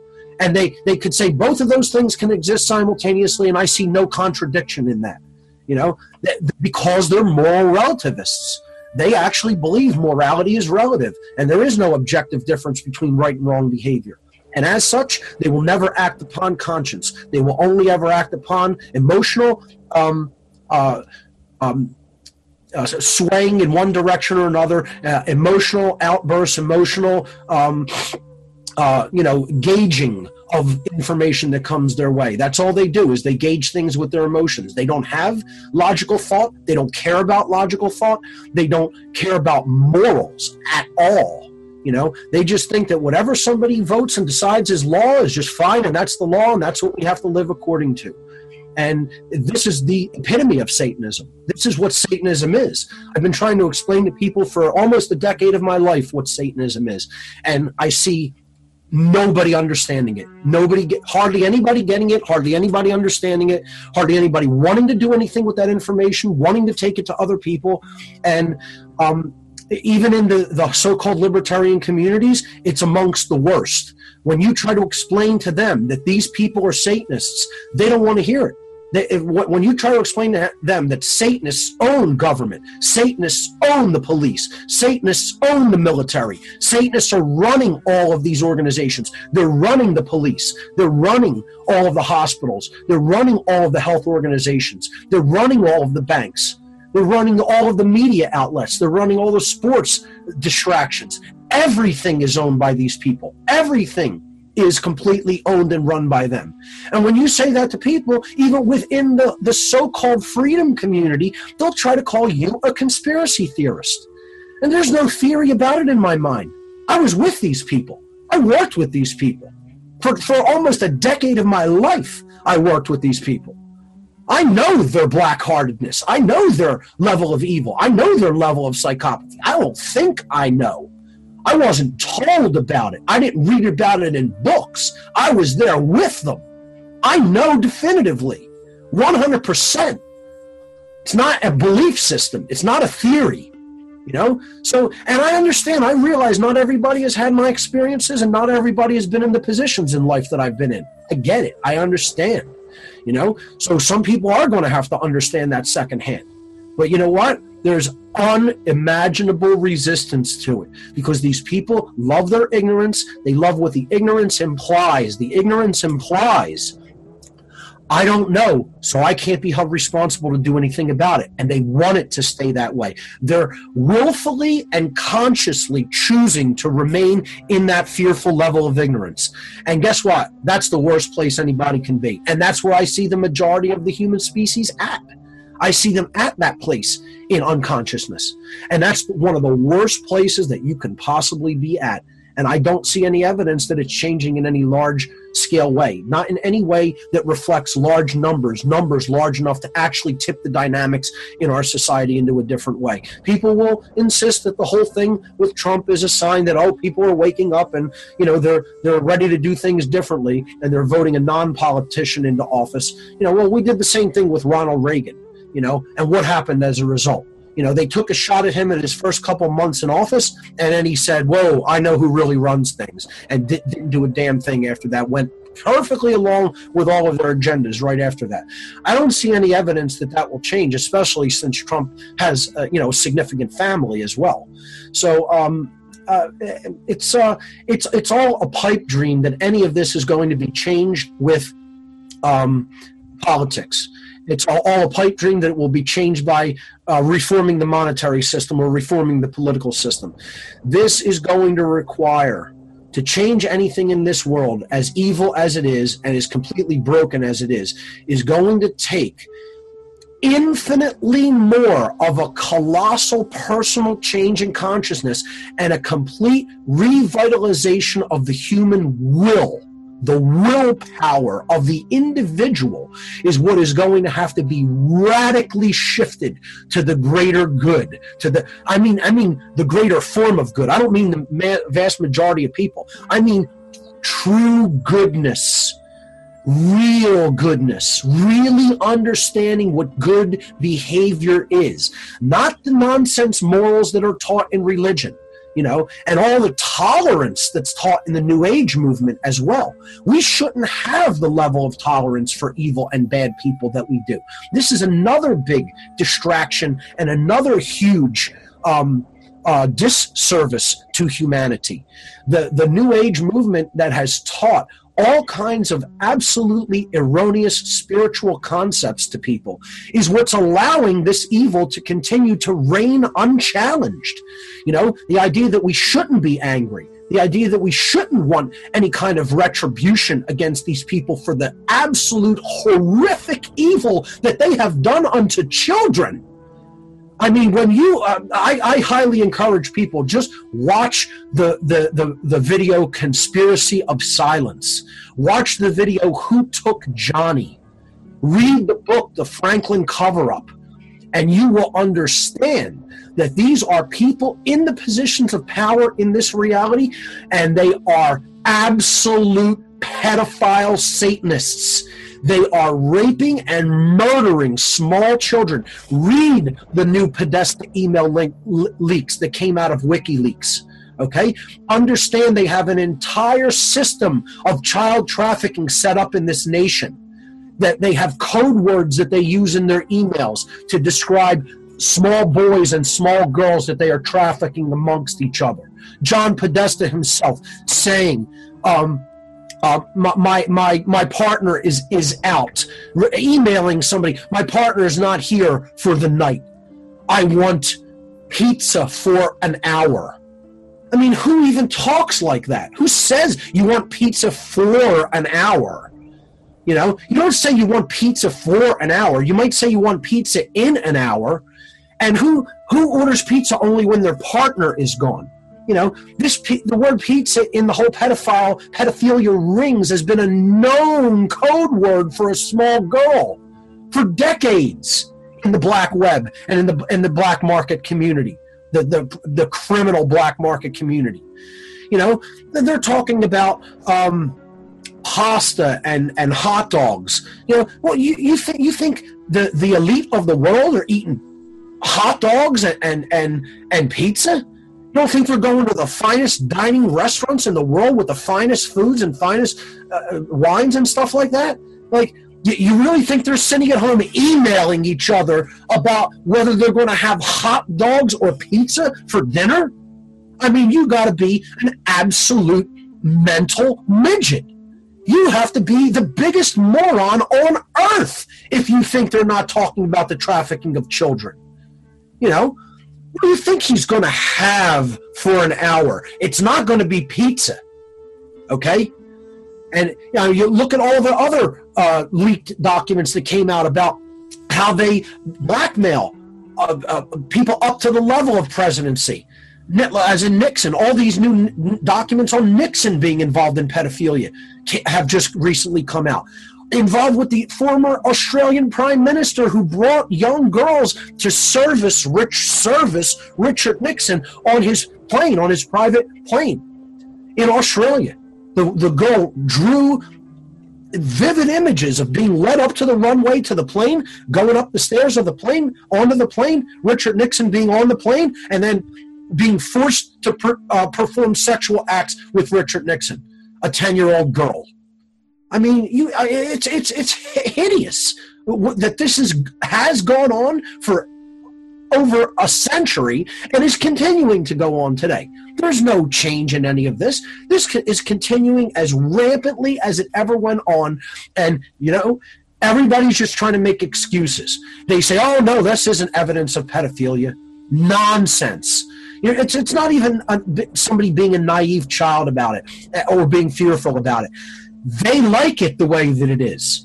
I'm the person who's going to say these people are as black-hearted evil who ignore this as the people who are doing the crime. I mean, just think about it.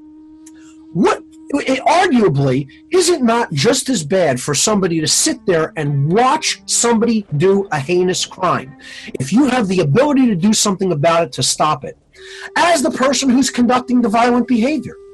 It's practically just as bad. Some people will say it's not quite as bad. You're not the one actually doing it. You're the one allowing it to continue.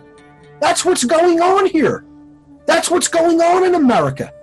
People completely allowing this absolute hideous behavior to be enacted upon small children.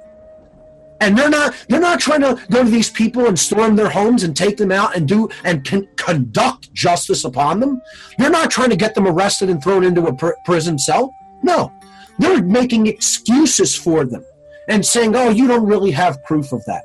No, you can't extrapolate what they're talking about. When that's a known code word, when these same words they're using, they didn't even bother to change them, are known code words in the black market community for child trafficking.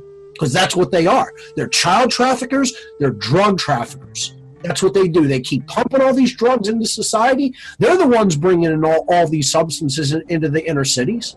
You know, they're pumping in all of these to keep people docile, to keep them docile. They don't want people as awake as somebody like me. They don't want people as ready to take action as somebody like me. No, they want you docile. They want you accepting.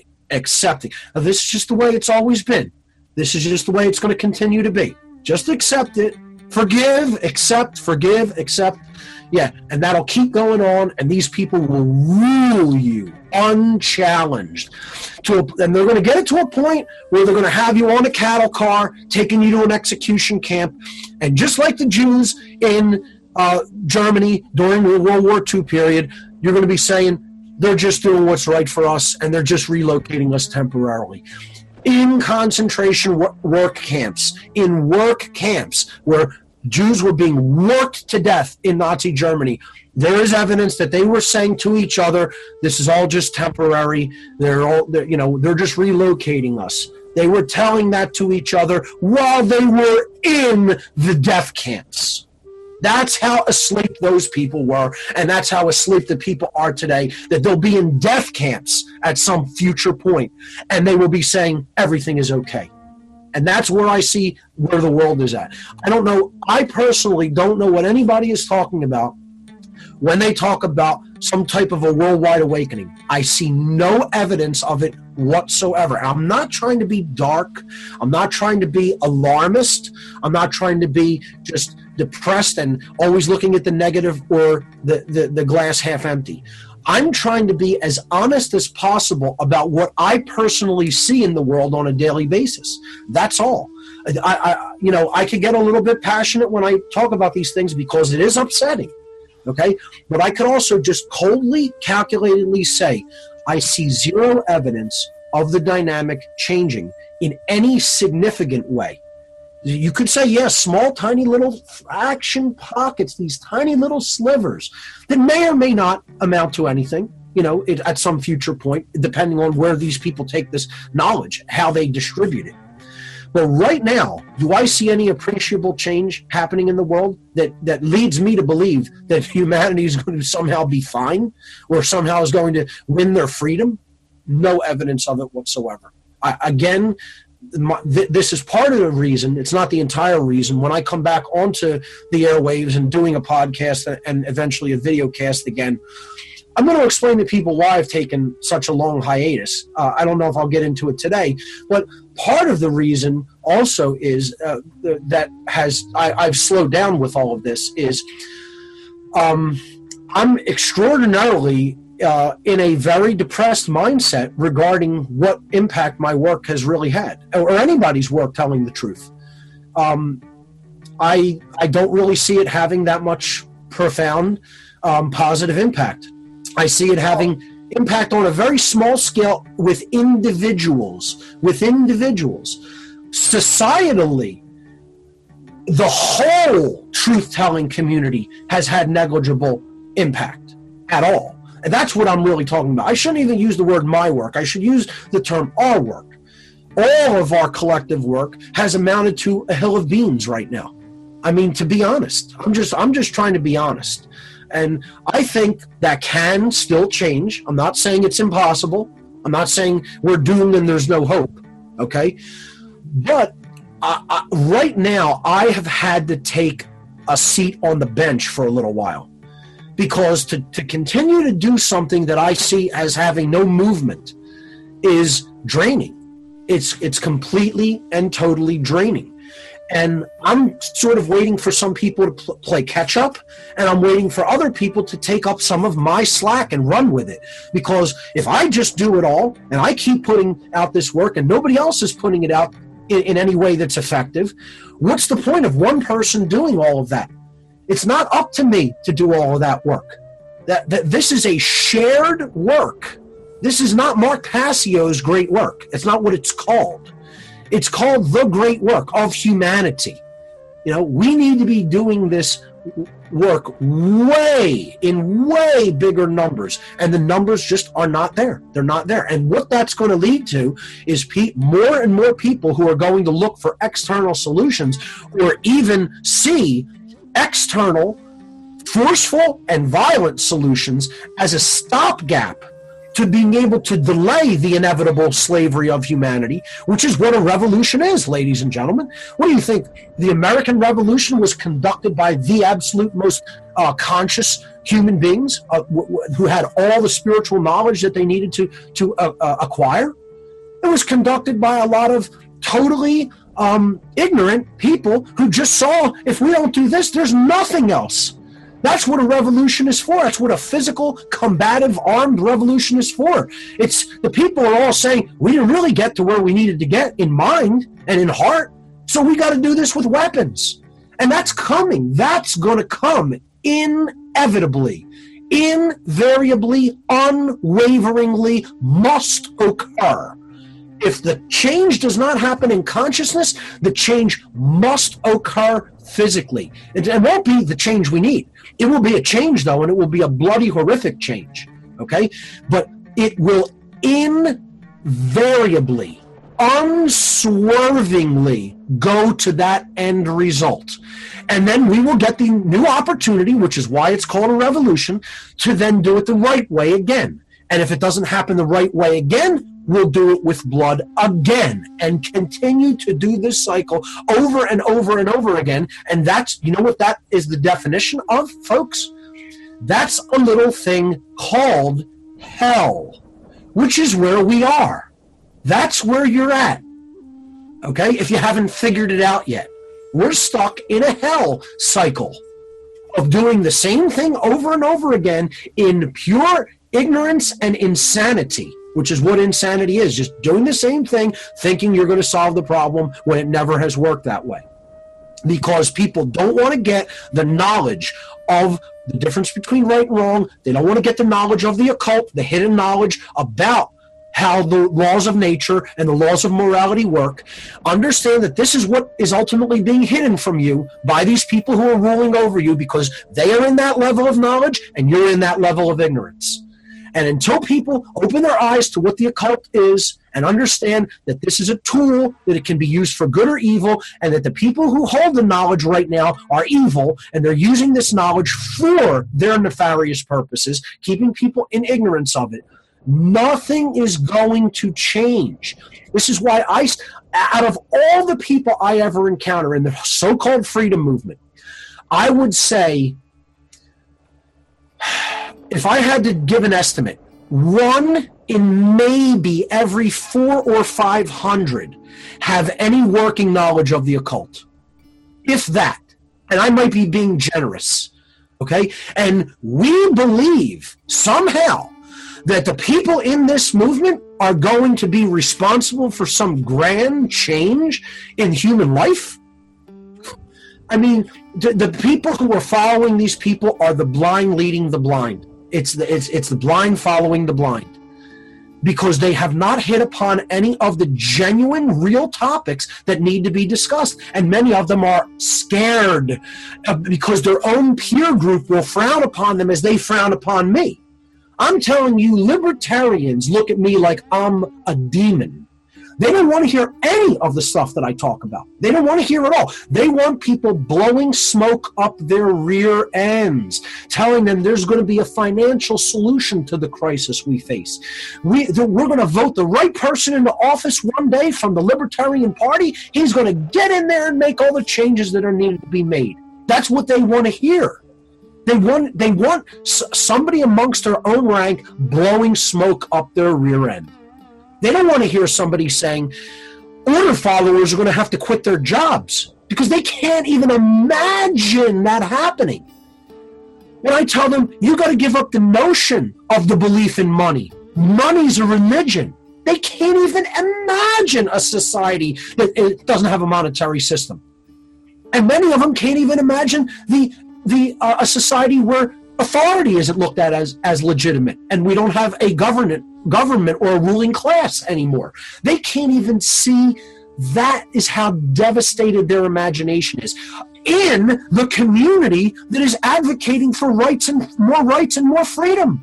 And they think they're going to get it by these political and financial measures. They're delusional people. They don't understand that this is not about changes in politics or finance. This is about a change in consciousness. This is about changing the way you think about reality. And you tell that to people, and they're like, whoa. You stay right there and keep saying that. I'm going to run this way as fast as I can, because they don't want to hear it. That's what's required of your change in your mind and in your heart and in your behavior. No, they don't want to hear that. They want everybody. They want people doing this. It's that. No, it's you. It's you that's the problem. See? That's what it is. You got to stop doing this. You got to stop doing this, and you got to start doing this. When people start doing that, that's when I'll admit that there's some change in consciousness taking place on Earth. But right now, I'm sorry to say, I don't see it. Maybe it's because I live in a communist community. I am in one of the largest communist strongholds on Earth right now. That's what Philadelphia is.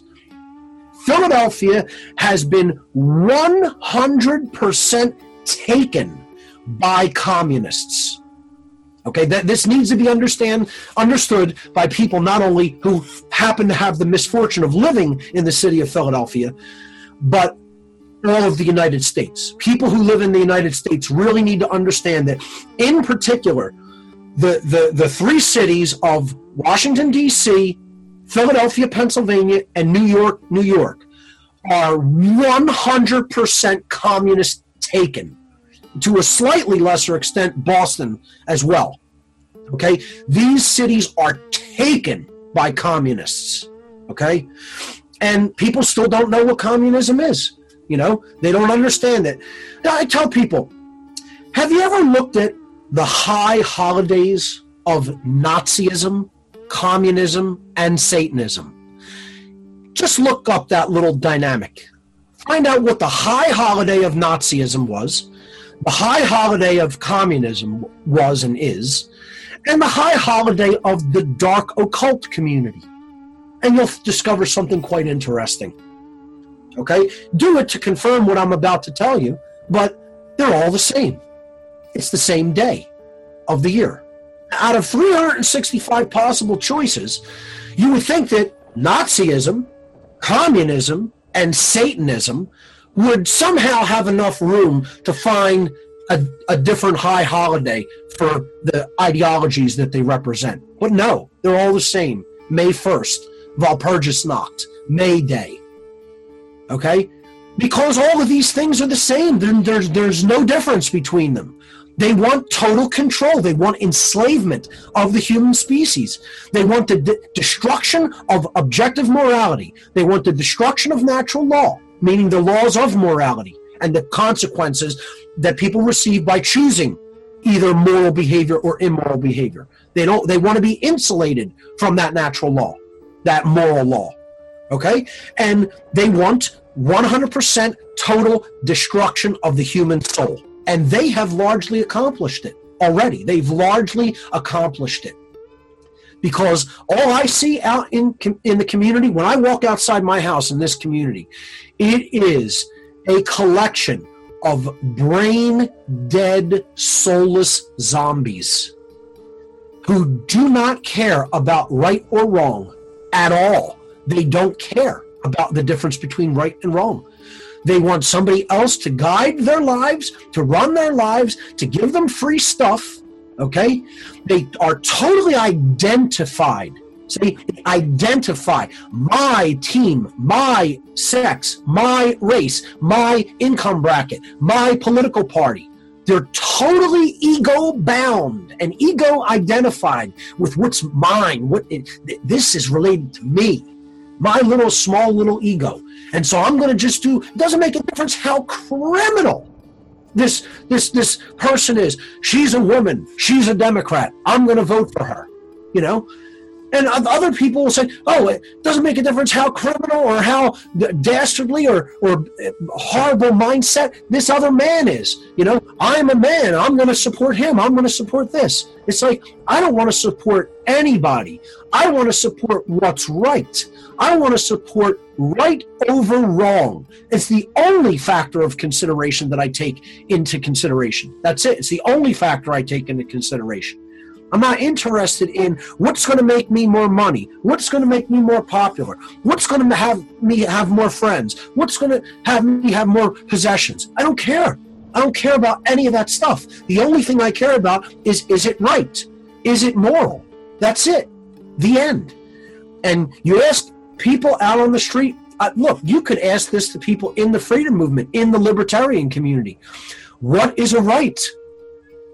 The vast overwhelming majority of the human population cannot tell you the definition of a right. Cannot do it. How do you possibly expect that we are going to be able to preserve any modicum of human rights when people in the overwhelming majority of the population don't know what a right is? But there's a huge awakening happening in humanity, folks. The overwhelming majority of the human population can't speak the words to another person of the definition of a right. And yet, there's a huge, massive shift in consciousness happening. I mean, this is how bad it is, you know? And I wish I could come and give people an update, a report to tell them it's all getting better. We're making moves in the right direction. I see it all changing. I would love to do that. I'd love to be able to do it. I'd love to, but I cannot in good conscience. I think in many ways, if I did that, I'd be doing a complete disservice to humanity by lying to them to make them feel good about where things are headed. And I see communist think tanks that have taken over the school system. This is why. What is an interesting dynamic to look at when you watch, the television reporting of this election, this recent election? The dynamic I did find interesting, Alfred, was looking at the absolute discrepancy and disparity between the concentrated urban communities and all of the rural communities in the United States. Almost invariably in every single state, in the most concentrated urban centers, in all the cities of America, the Democratic Party ruled completely. And this is because their movement is toward total socialism. Their movement is toward socialism, which then acts as a foothold to get communism installed. Okay? And this is proof that the plan of the European think tanks that recognized that the Bolshevik Revolution tried to take power too quickly and did it militaristically was a long-term failure. And that's why communism fell, and it fell in the Eastern Bloc country. It fell in the Soviet Union and the Eastern Bloc countries. They re-established this plan shortly after the Bolshevik Revolution, centered in the think tank called the Frankfurt School, which is in Germany. And the Italian communist Antonio Gramsci, who was one of the influential members of the Frankfurt School at that time, came up with the concept of the long march through the institutions. This is something all of your listeners should already be familiar with if they are not, and should research if they are not familiar with it. Antonio Gramsci, the long march through the cultural institutions, the Frankfurt School of Germany. It's a political think tank. They recognized that it would be far more effective to bring communism into the worldwide, by doing it through the cultural mechanism instead of a military mechanism. And they recognized that the absolute preferred best way to bring communism into worldwide communities through culture would be to do it through the education system. And in all the urban centers, this plan was instituted in America. They brought people overseas, implemented them as point men in the positions of power, particularly in the education systems, and slowly worked more and more of their people who had their mindset into the university system in America. That's why what's happening, and anybody who understands this dynamic is true, what I'm saying, can see that what's happening in America is in all the urban communities, the children are being massively brainwashed, particularly in colleges and universities, to come out of that system. This is why they called it in the Soviet Union the outcome-based education system. It's not education at all. It's indoctrination to ensure that anybody who goes through that gauntlet or that ringer is going to come out, outcome, the way they want them to, thinking the way they want them to think. And this is what's happened in America. And this is why in all the urban communities in America, they vote heavily socialist to almost radically communist. Okay? That's the political variance and spectrum. It goes from moderately socialist to radically communist, and there's nothing else. That's almost 85% of the city of Philadelphia voted Clinton yesterday. 8.5 out of 10 people. You can't get that kind of universal agreement on what color the sky is, people. Okay? I mean, you can't get that kind of agreement on whether water is wet in America. 8.5 out of 10 people voted Clinton in Philadelphia, in the city of Philadelphia, although Trump took the state. And here's why. There's only 2 big urban centers in Pennsylvania, Philadelphia and Pittsburgh. Philadelphia and Pittsburgh, that's it. The rest of, if you've ever driven through Pennsylvania, it's wide open country practically, okay? I'm telling you, all of these urban communities, amounted, that's where all the votes came in from. I'm sorry, not urban, all of the suburban and rural communities is where all these votes came in from for Trump. And hence he took the state, and he was the first Republican to take the state of Pennsylvania since George Bush Sr. So, I mean, this is what we have to understand. The discrepancy between rural and urban communities isn't just because it's a difference in lifestyle, because some of these people grow up on farms or, have a whole lot of grass and trees around them. They're connected to the same media outlets that we are. They have televisions in their house. They have computers in their house. They have internet. They have movie theaters. They're exposed to all the same stuff. What's different is they don't have at the university or college level the same schooling system there. Their children aren't being run through the ringer, through the gauntlet of the communist-controlled school system in the urban centers. And it's very, very, very smart what these people did. What these communists did, I have to hand it to them. They had their strategy down. They went to the place where the numbers are. That's what you got to do. They went to all of the highly populated urban centers to implement this plan. And that's why in every urban community, it's moderately socialist to radically communist. And that's how they vote. Instead of all these people saying we're not voting at all, the dynamic that they are voting in, especially in the urban centers, is socialism and communism, because that's what the Democrat Party has become a representative of. Ultimately, it's all the same thing. It's all going to continue imperialism, warfare, radical divides between financial classes of people, continuing the destruction of rights, continuing the destruction of morality, and ultimately enslaving people. There's no difference between radical right-wing politics and radical left-wing politics. The only difference is in the way they package it, the way they pitch it to people, and in the way they implement it as far as their logistical strategy goes. The end result is always the same. The end goals are always the same. Total control, and yet people still can't see it. I'll attack communists and I'll get called a Nazi. I'll attack Nazis and I'll get called a commie. How about being an American who stands for moral principles and doesn't want any of these two satanic ideologies, because that's all they are. One's the left wing of the big demon called Satan, and one's the right wing of the big demon called Satan. That's it. That's all it is. That's all they are. They're Satan's wings. That's all. Left wing and right wing both belong to the same guy. And I'm not even saying I believe in an anthropomorphized deity known as Satan. It's a concept, people. It's an allegory. Okay? Understand the metaphor. We're talking about evil and how it rules.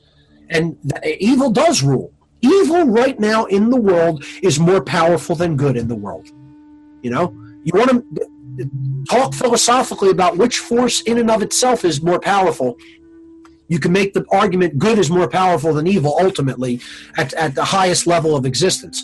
On Earth, however, evil is more powerful than good.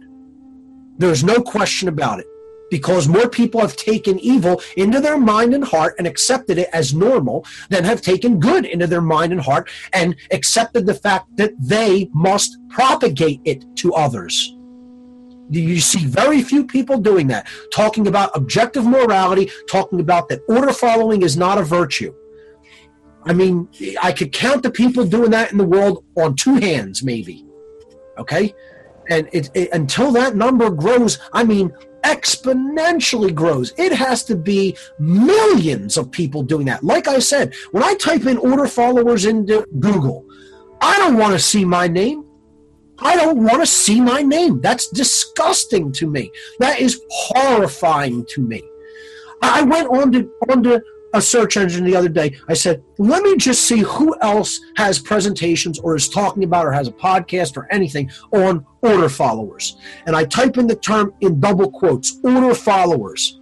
Mark Passio, Mark Passio, Mark Passio, Mark Passio, Mark Passio, Mark Passio. Page after page after page, nothing but me. That's sickening to me. Sickening. And I'll start to say maybe the dynamic is changing a little bit when I see that a dynamic like that changing. But I don't see it changing. I stand alone when it comes to talking about that these are the people who are ultimately responsible. Everybody else wants to give them a pass, you know? I mean, I was listening to InfoWars the other day, and I thought Alex was doing a great job and his crew was doing a great job trying to expose the occult with these Podesta emails. And then in the next breath, they'll say they support the police. You know, order followers. How could you support the police and the military? I think in a way, you know, I haven't really said much about it. That's why somebody like that doesn't want to bring me on his show. Because all I'm going to talk about is the illegitimacy of authority and the illegitimacy of following orders. That's it. That's all he'll get out of me if he does bring me on, which is now has probably, doing this interview has probably solidified that that's never going to happen. Whereas I think it could be a very powerful combination because he does expose the occult. And if you want somebody to expose the occult a lot further, you could bring me on that show and I'll do it. But, you know, I'm not going to make any excuses for the people who actually carry out violence against other people. And you know what? That's not these politicians. You know, they're not the ones who are actually taking our rights away from us. The police are. The police are the people who actually implement the taking of rights, not the politicians. The politicians are the ones who come up with the grand scheme to take the rights away from other people. Who actually does that behavior are the police, and always have been. And that's why when a totalitarian society takes over, it's called a police state. It's not called a politician state. It isn't called the president's state. It isn't called the governor's state. It isn't called the banker's state. It isn't called the priest's state. It's called the police state because they're the people who are actually implementing the totalitarian violent measures, not the politicians. And people still don't understand that. They still don't get it. They still don't get having that force. They don't even understand the racist origin of the police. And no, this is not a social justice warrior tactic. It's historical fact. Police were originally instituted where black slavery was once a common practice. And when black slaves were released from their slavery, they were looked at as practically wild animals in the community by their racist former owners and masters, and they implemented police forces in their communities to protect them from what they looked at as horrific, evil, wild animals roaming the streets now, roaming the community. That's the racist origin of the United States police departments, okay? And people need to look into those origins and understand also in the North, they came out of a conglomeration of gangs that were originally running all kinds of immoral operations in their communities, but yet came together because they wanted to protect their territory. And they didn't want other gangs making encroachments into their territory. And that's a lot of the origins of police in the modern day in the northern part of the United States, especially in the New York, New England area. The police in America, the origins of them has nothing to do with any morality or any desire to keep people safe from a truly moral perspective or reason. It came from wanting to stop former black slaves from doing anything harmful to their former masters, and from gangs who wanted to protect their communities from the encroachments of other gangs. That's the origin of police in America, folks, and nobody knows this. Nobody talks about this. And you think these people are moral people? You think they actually care about what's right or wrong? See, that's the thing. People who get involved in the whole truth-telling business, they look at it like, I have to soften everything. You know, I have to soften my tactic, my approach. You're going to notice with me, folks, if anything, my approach is getting harder and harder core. It's not going in the other direction. It's not going in the direction of tolerance or compassion to evil. It's going in the direction of becoming more and more extremist against evil. Because good should not be wishy-washy. Good should not be weak and wishy-washy. Good should be infinitely stronger than evil. It should be infinitely more resolved and firm than evil is. And I don't see it. I don't see that, not in this world. Not here on earth / hell. No, I don't see it. I see people who say they're good saying, let's have tolerance for this. Let's excuse this person's behavior because, oh, he didn't know. She didn't know. Everybody knows ultimately whether they're harming somebody or their rights or property. To say they don't know is a bullshit excuse, pardon my language. Okay? That's exactly all it is and all it ever has been. I tell people, have you ever been wronged by another person? Do you know what it feels like? Well, then don't do it to other people. And don't give me any nonsense excuse that cops that know they're doing something wrong to other people. They just believe they've been taught it's the right thing to do. Utter nonsense, sheer nonsense. And that's what that's called is good, so-called good, being wishy-washy and making excuses for evil. And we contend that's what the role of religion and the New Age movement is, folks. The role of religion and the role of the New Age movement is to say, let's have all this tolerance for evil. I actually attended a speech by a Buddhist. I don't even feel like trying to remember his name because of what nonsense it was.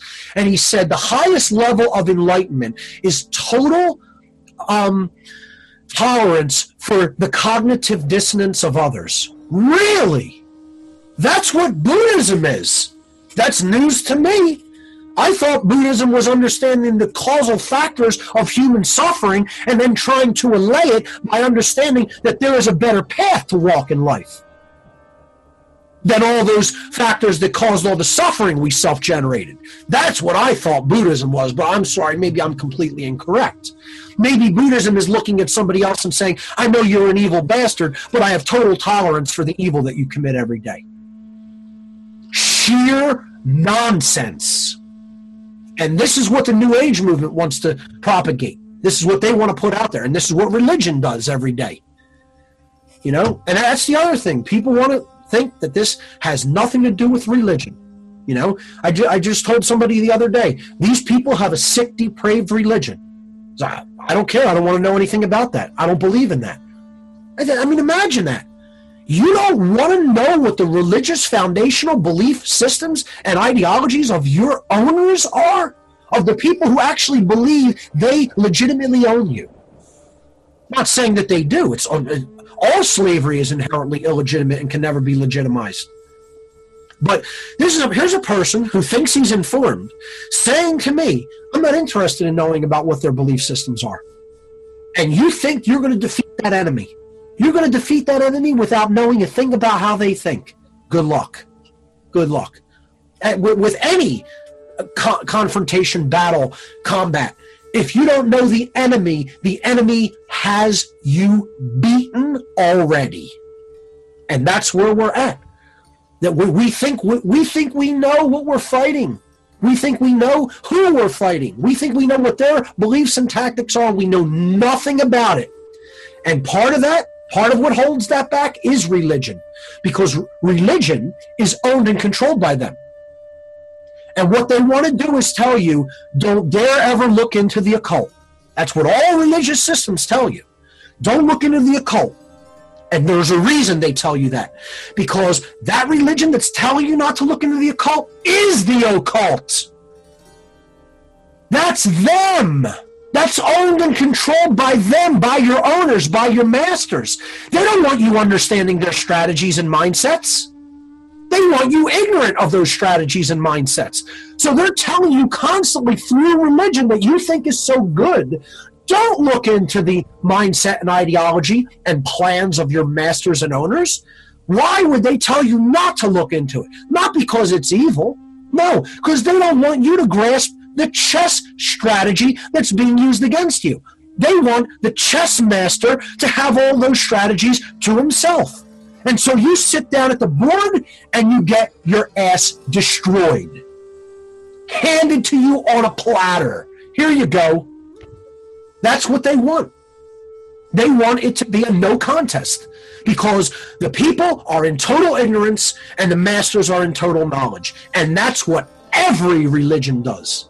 Every religion. Because every one of these religions, I don't care whether it's Christianity, Judaism, Taoism, Buddhism, Islam, they're all designed by these people. They're all designed by these people. All of them. All of the so-called occultic schools, Freemasonry, Rosicrucianism, all of it. I'm not telling you, you should know about it all. You should study it all. You should be a generalist and have knowledge about all of these things. But to be a joiner is a different thing.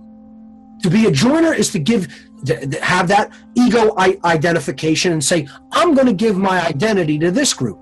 That's what the police do. That's what the politicians do. That's what people who work in government, who work in medicine, who work in law do. That's what people who join sports teams do. That's what people who join these secret societies do. They don't care about your rights and your individuality. They care about the preservation of the unit, which is a collective, which is the difference between collectivism and true individuality and individual rights and sovereignty. Even the free man on the land so-called movement does this. Oh, we have knowledge that other people don't. It's like a little secret society clique.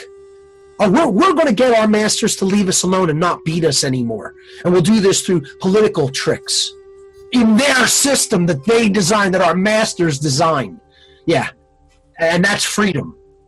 They're a joke and always have been. And it's another group I've let off the hook way too easily. Another ego-bound, ego-identified groupthink organization, wherever they happen to be. Because it's saying, I'm going to work within the existing evil system to have the evil leave me alone for a little while. And you think you're free. And by doing all of that paperwork, you're giving legitimacy to that system. They're criminal thugs. They never had any legitimacy. It was never been legitimate, ever, for 1 second. Ever. I'm sovereign now with no paperwork. And the 45 on my hip will protect my sovereignty when someone tries to take it. And my mind will protect it before my hand ever touches that 45. You know? That's sovereignty. I'm not cooperating, no matter what you do to my body. That's freedom. I'm not afraid to die now. I've done what I came here to do. My soul's prepared and ready. I spoke out against the evils of this world. I told people what the difference between right and wrong behavior is and how they need to get their mind out of the trash that it's stuck in. The total erroneous belief systems that do nothing but cause division and suffering. I've done it. I'm ready to go at any time, any second, folks. Okay? How many people can say the same? Not many. Not many. So, you know, people within these communities will say, oh, this isn't about religion. This is entirely about religion, folks. People in the so-called political communities, the free man on the land community, the so-called freedom movement, okay, libertarians, You try to explain to them, this isn't a political ideology. This isn't a political agenda. It's not a financial agenda. This is a religious agenda. What constitutes the rulers of the world is a religious priest class. They invented all the ostensible religions to insulate people from their religion, to tell them, don't ever look into this sick, depraved thing called the dark occult. No, you want to remain ignorant of that. Oh, you'll be so pure because you'll have no working operation of how your owners think. But you'll be pure. Ignorance is never pure or good, people. The creator of the universe wants us to be free. Only knowledge is going to be the path to that freedom. And people always want to bring up, you don't talk about Jesus as the Savior. No, I don't. I don't talk about anybody as a Savior. I don't believe in saviors. I believe that work is what is going to save people. Hard work to change consciousness. Effort is going to save people. Care is going to save people. Willpower is going to save people. You develop intelligence, care, and will. Let me tell you something, folks. That's God. That's the Trinity that is God. Okay? That's what will save you. Not belief in anything. Belief, 2 dimes and a nickel will get you 25 cents. That's what belief will get you. And yet, there's radical believers all over the place. This is what my whole presentation at the next Free Your Mind conference is going to be. It's called Fake-Ass Christians. I'm just going to absolutely lay into the so-called Christian community because you are nothing of the kind at all. You're no Christian. You're Christians in name only. You haven't even deeply looked into what the work of Christ was, who stood against the political establishment of his day, the financial establishment of his day, and the religious establishments of his day. That's what the allegory of Christ biblically is all about. And people still can't see it, and they still can't see Christ was killed by the police in the allegory. I tell Christians, Jesus was murdered by the police. And they're like, what? Like I just told them some big shocking revelation. The Roman centurions of the day were the police of their day. They were acted as the police and military of the control system of their day. And they're the ones who actually, in the allegorical story, crucified Jesus. How can't Christians see that? Why, every time I tell that to a Christian, the police put Jesus to death, do I get a look like I'm the devil? Like I'm evil for saying that? When that's exactly what the case is. And then these people call themselves Christians. Say, Jesus didn't believe in government. He fought against the Roman government. He didn't believe in money. He fought against the money changers, the modern bankers. He didn't believe in religion. He fought against the Pharisees and Sadducees, the established religious sects of his day. And again, I don't care whether you believe in Jesus as a physical person or as an allegorical story. It's irrelevant. It's the lesson contained in the story that matters. People who think they're so religious, have this erroneous notion of morality, don't really know what the difference between right and wrong behavior is at all. Think they do, and they have no idea. They're moral relativists. They believe in the law of man. They say they serve the master, which is the God of creation, and yet they say man can implement his laws on earth. And they can be different everywhere, depending on where you're at or what time, what time period you're living in. And laws can be all different. Yeah. And then they claim that they're Christians and that they serve God. And they serve his laws. I mean, fake isn't even a good enough word for it. I almost need to come up with something more abrasive and more vitriolic to describe it. They're a total laughing joke if they think they are serving, quote-unquote, God. The only God they're serving is, again, that evil force that ultimately created this whole system of control by continuing to believe in it and accept it. That's the God they serve. So most Christians are worshiping Satan and are Satanists without even understanding what Satanism is or knowing that this is the ideology they even subscribe to. So, I mean, that's really my assessment, Alfred. I mean, I welcome any other questions that you want to get into, or any other topics. If you want to go off on a completely different direction or tangent, that's fine. But I just wanted to get that rant out of my system to just say this is where I think things are, folks. I think arguably believe that they are worse than when I started talking. When I started speaking, I think things were better. I think people were a little bit more open-minded and conscious around when I first started speaking back in 2007 publicly. Now, they've tightened the mind control screws way down. And they have, especially the young, people in their 20s are brain dead. Brain dead. They have tightened the screws. They realized, whoa, our formula went off somewhere along the line, and we got to get it back on track. These think tanks did their homework on people, and they are using all the social media, and they are using the new, technology to absolutely do a bombardment upon people's psyche, and they're getting it done.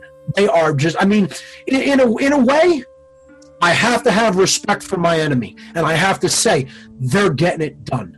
It's brilliant. But what they're doing is absolutely magic. I would not 10 years ago have thought possible that they could degrade and dumb down a population to the extent that they have. I would not have believed that it was this possible. I have respect as an enemy for them. I don't have respect as a human being for them, but as strategists and the enemy in this great spiritual war, they have my profound respect. That's the whole thing here, Alfred, is people have to talk about this openly and really have their facts right and talk about it very matter-of-factly.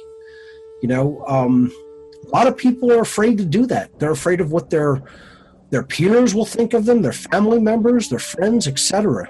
And if those people don't take a stand with you against evil, they're not your friends or your true family. This is part of what I see is people saying, I can't conceive of that or accept that that's what the world is and that's how far we've come into evil, Well, then you're not really paying attention to reality. And you can ignore reality, but you can't ignore the consequences of ignoring reality. And that's what we're seeing. We're seeing now the consequences that we're receiving for ignoring the difference between right and wrong and ignoring all the evil that has been allowed to go on around us unchallenged.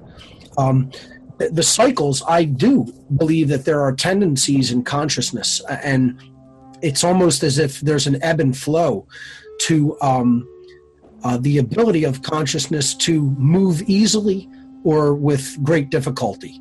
That's how I look at these cycles. It's like waves coming into the beach.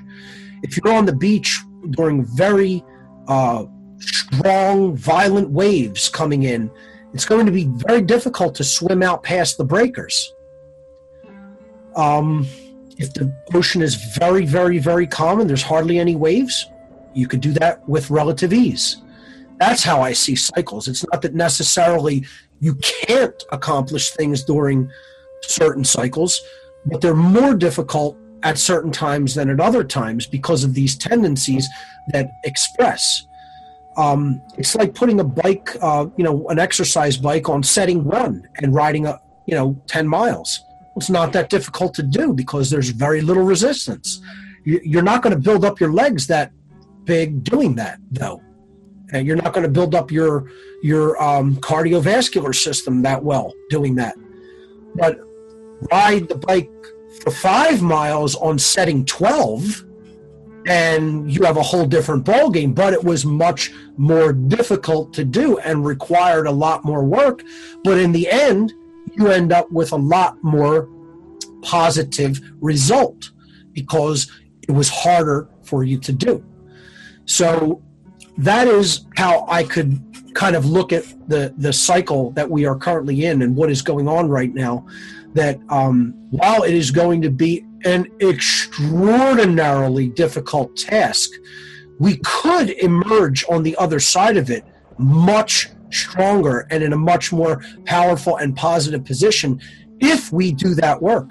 But, that's not guaranteed. I don't see it as a guaranteed end result, that we have to go in that direction. We could go down further and say, people give up, get off the bike, and then they, become fat, lazy, and dead. It can go in that direction. We I think, have to not reassure ourselves to the point where we say it's an assured outcome. The outcome is not assured. Evil can win. Evil can take over. And total enslavement for humanity is possible. Total destruction for humanity is possible. I almost kind of see that as being preferable to total enslavement if I had the choice. But because life will continue elsewhere, we're not going to escape the lesson. You could say, hey, the grand big lesson ultimately, cosmically, is going to be assured. We're getting the lesson no matter how long it ultimately takes. But the question really becomes how much suffering is going to be involved, how much suffering is going to be necessary for this change in consciousness to take place. And the way I see it going, barring no significant alterations, is we are choosing as a species the way of maximum pain. That's what I call it, the way of maximum pain. The universe kind of gave us a choice. It's like, hey, here's the deep resistance that I'm going to turn you up to setting 12 here. Go. You can do this and come out stronger as a result. And we said, no, you know what? Not going to do it. We rather have the pain that comes with being, completely out of shape, sick, unhealthy, and we're going to do it that way. That's what humanity seems to have chosen, as far as I'm concerned. At this point where we're at, I wouldn't put any tasks or deeds past people who have the apparatus of government at their disposal, because the system itself is what is this evil, monstrous thing. Right. And it shouldn't exist for man to have the reins of. It just that's why I'm an anarchist. I don't believe in having all of this quote unquote authority, this illegitimate authority, in the hands of flawed human beings. Exactly. So it turns out that the U.S. Army, I since went and had interviews with experts in Europe, and the U.S. Army is testing such a technology now. Sure. So you have the convergence of Donald Trump and the U.S. Army. Let me tell you something. The technology that exists already, not that they will have in 50 years, but that they have now, is likenable to literal magic or sorcery. Yeah. Like that we see in Hollywood, variations of it. This is how advanced the weaponry and technology that they have put into effect. And a lot of it comes from Tesla. A lot of it comes from things that Tesla wanted to do for positive purposes that they've taken and weaponized. I've actually done a presentation on some of that. But the scalar technologies, the interferometry technologies that they have, the holographic technologies that they have, they would be akin to forms of magic if we didn't realize that they were simply a form of very, very advanced technology, thousands of years advanced to where the public is accustomed to. I think that ultimately people have to become increasingly more aware of the dynamics that are taking place, be honest about them, not just always look at the positive or bright side of things, and not be totally negative and depressed all the time about it. I try to maintain a realist perspective and gauge what I'm actually seeing, and not tell myself what I want to hear or look down all the time about everything. And what I see currently is depressing me, but that doesn't necessarily mean that it's not still able to be turned around. See, I think no one has ever really heard me say this cannot be done. I'll never make that statement, because it can be done as long as we change our willpower and we adjust our thoughts and our will to do what we say we want to do, which is attain real freedom and attain a more harmonious society. that is a function of will. That can be done. The question is, will we change our consciousness and our will to the extent that is required to make that great change happen? If we do that work upon ourselves, the internal work has to come first. We can make that change happen without having to go through all the pain and suffering that it looks like we're currently choosing. It's still reversible, but knowledge is paramount. You know, biblically, again, I was saying before, in the Old Testament, it says, my people are destroyed for lack of knowledge. You know, this is, you know, the people of goodness, the people of God, however you want to look at it, will be destroyed if they remain ignorant. The knowledge is of goodness. You know, there is no such thing as bad or negative knowledge. It's only what we do with it. It's whether we have it or not and how we're going to use it. That's what determines whether it's good or bad, whether it's going to result in good or bad. In the New Testament, the only prescription that Christ, the figure of Christ, ever gave for freedom, for the attainment of freedom in the New Testament was, know the truth, and the truth shall set you free. Know the truth. That implies it can be known. That implies it is knowledge that we are capable of taking into ourselves that will ultimately turn our situation and the human condition around. And therefore, people have to have a profound respect for knowledge and an appreciation of being able to go into it and being able to transform themselves as a result of that knowledge. That's what I have, quote unquote, faith in, if anything, is the transformative power of truth. And on that note, I'll just say that if anybody wants to look further into my work, I have a huge body of work on my website, whatonearthishappening.com. There's tons of videos up there. There's 196 podcasts in my existing podcast series, all free content. You could check out my gift donation gift section if you like, and you can contact me from there as well. My website, once again, whatonearthishappening.com, and hopefully people will avail themselves of all the information that is there on that website.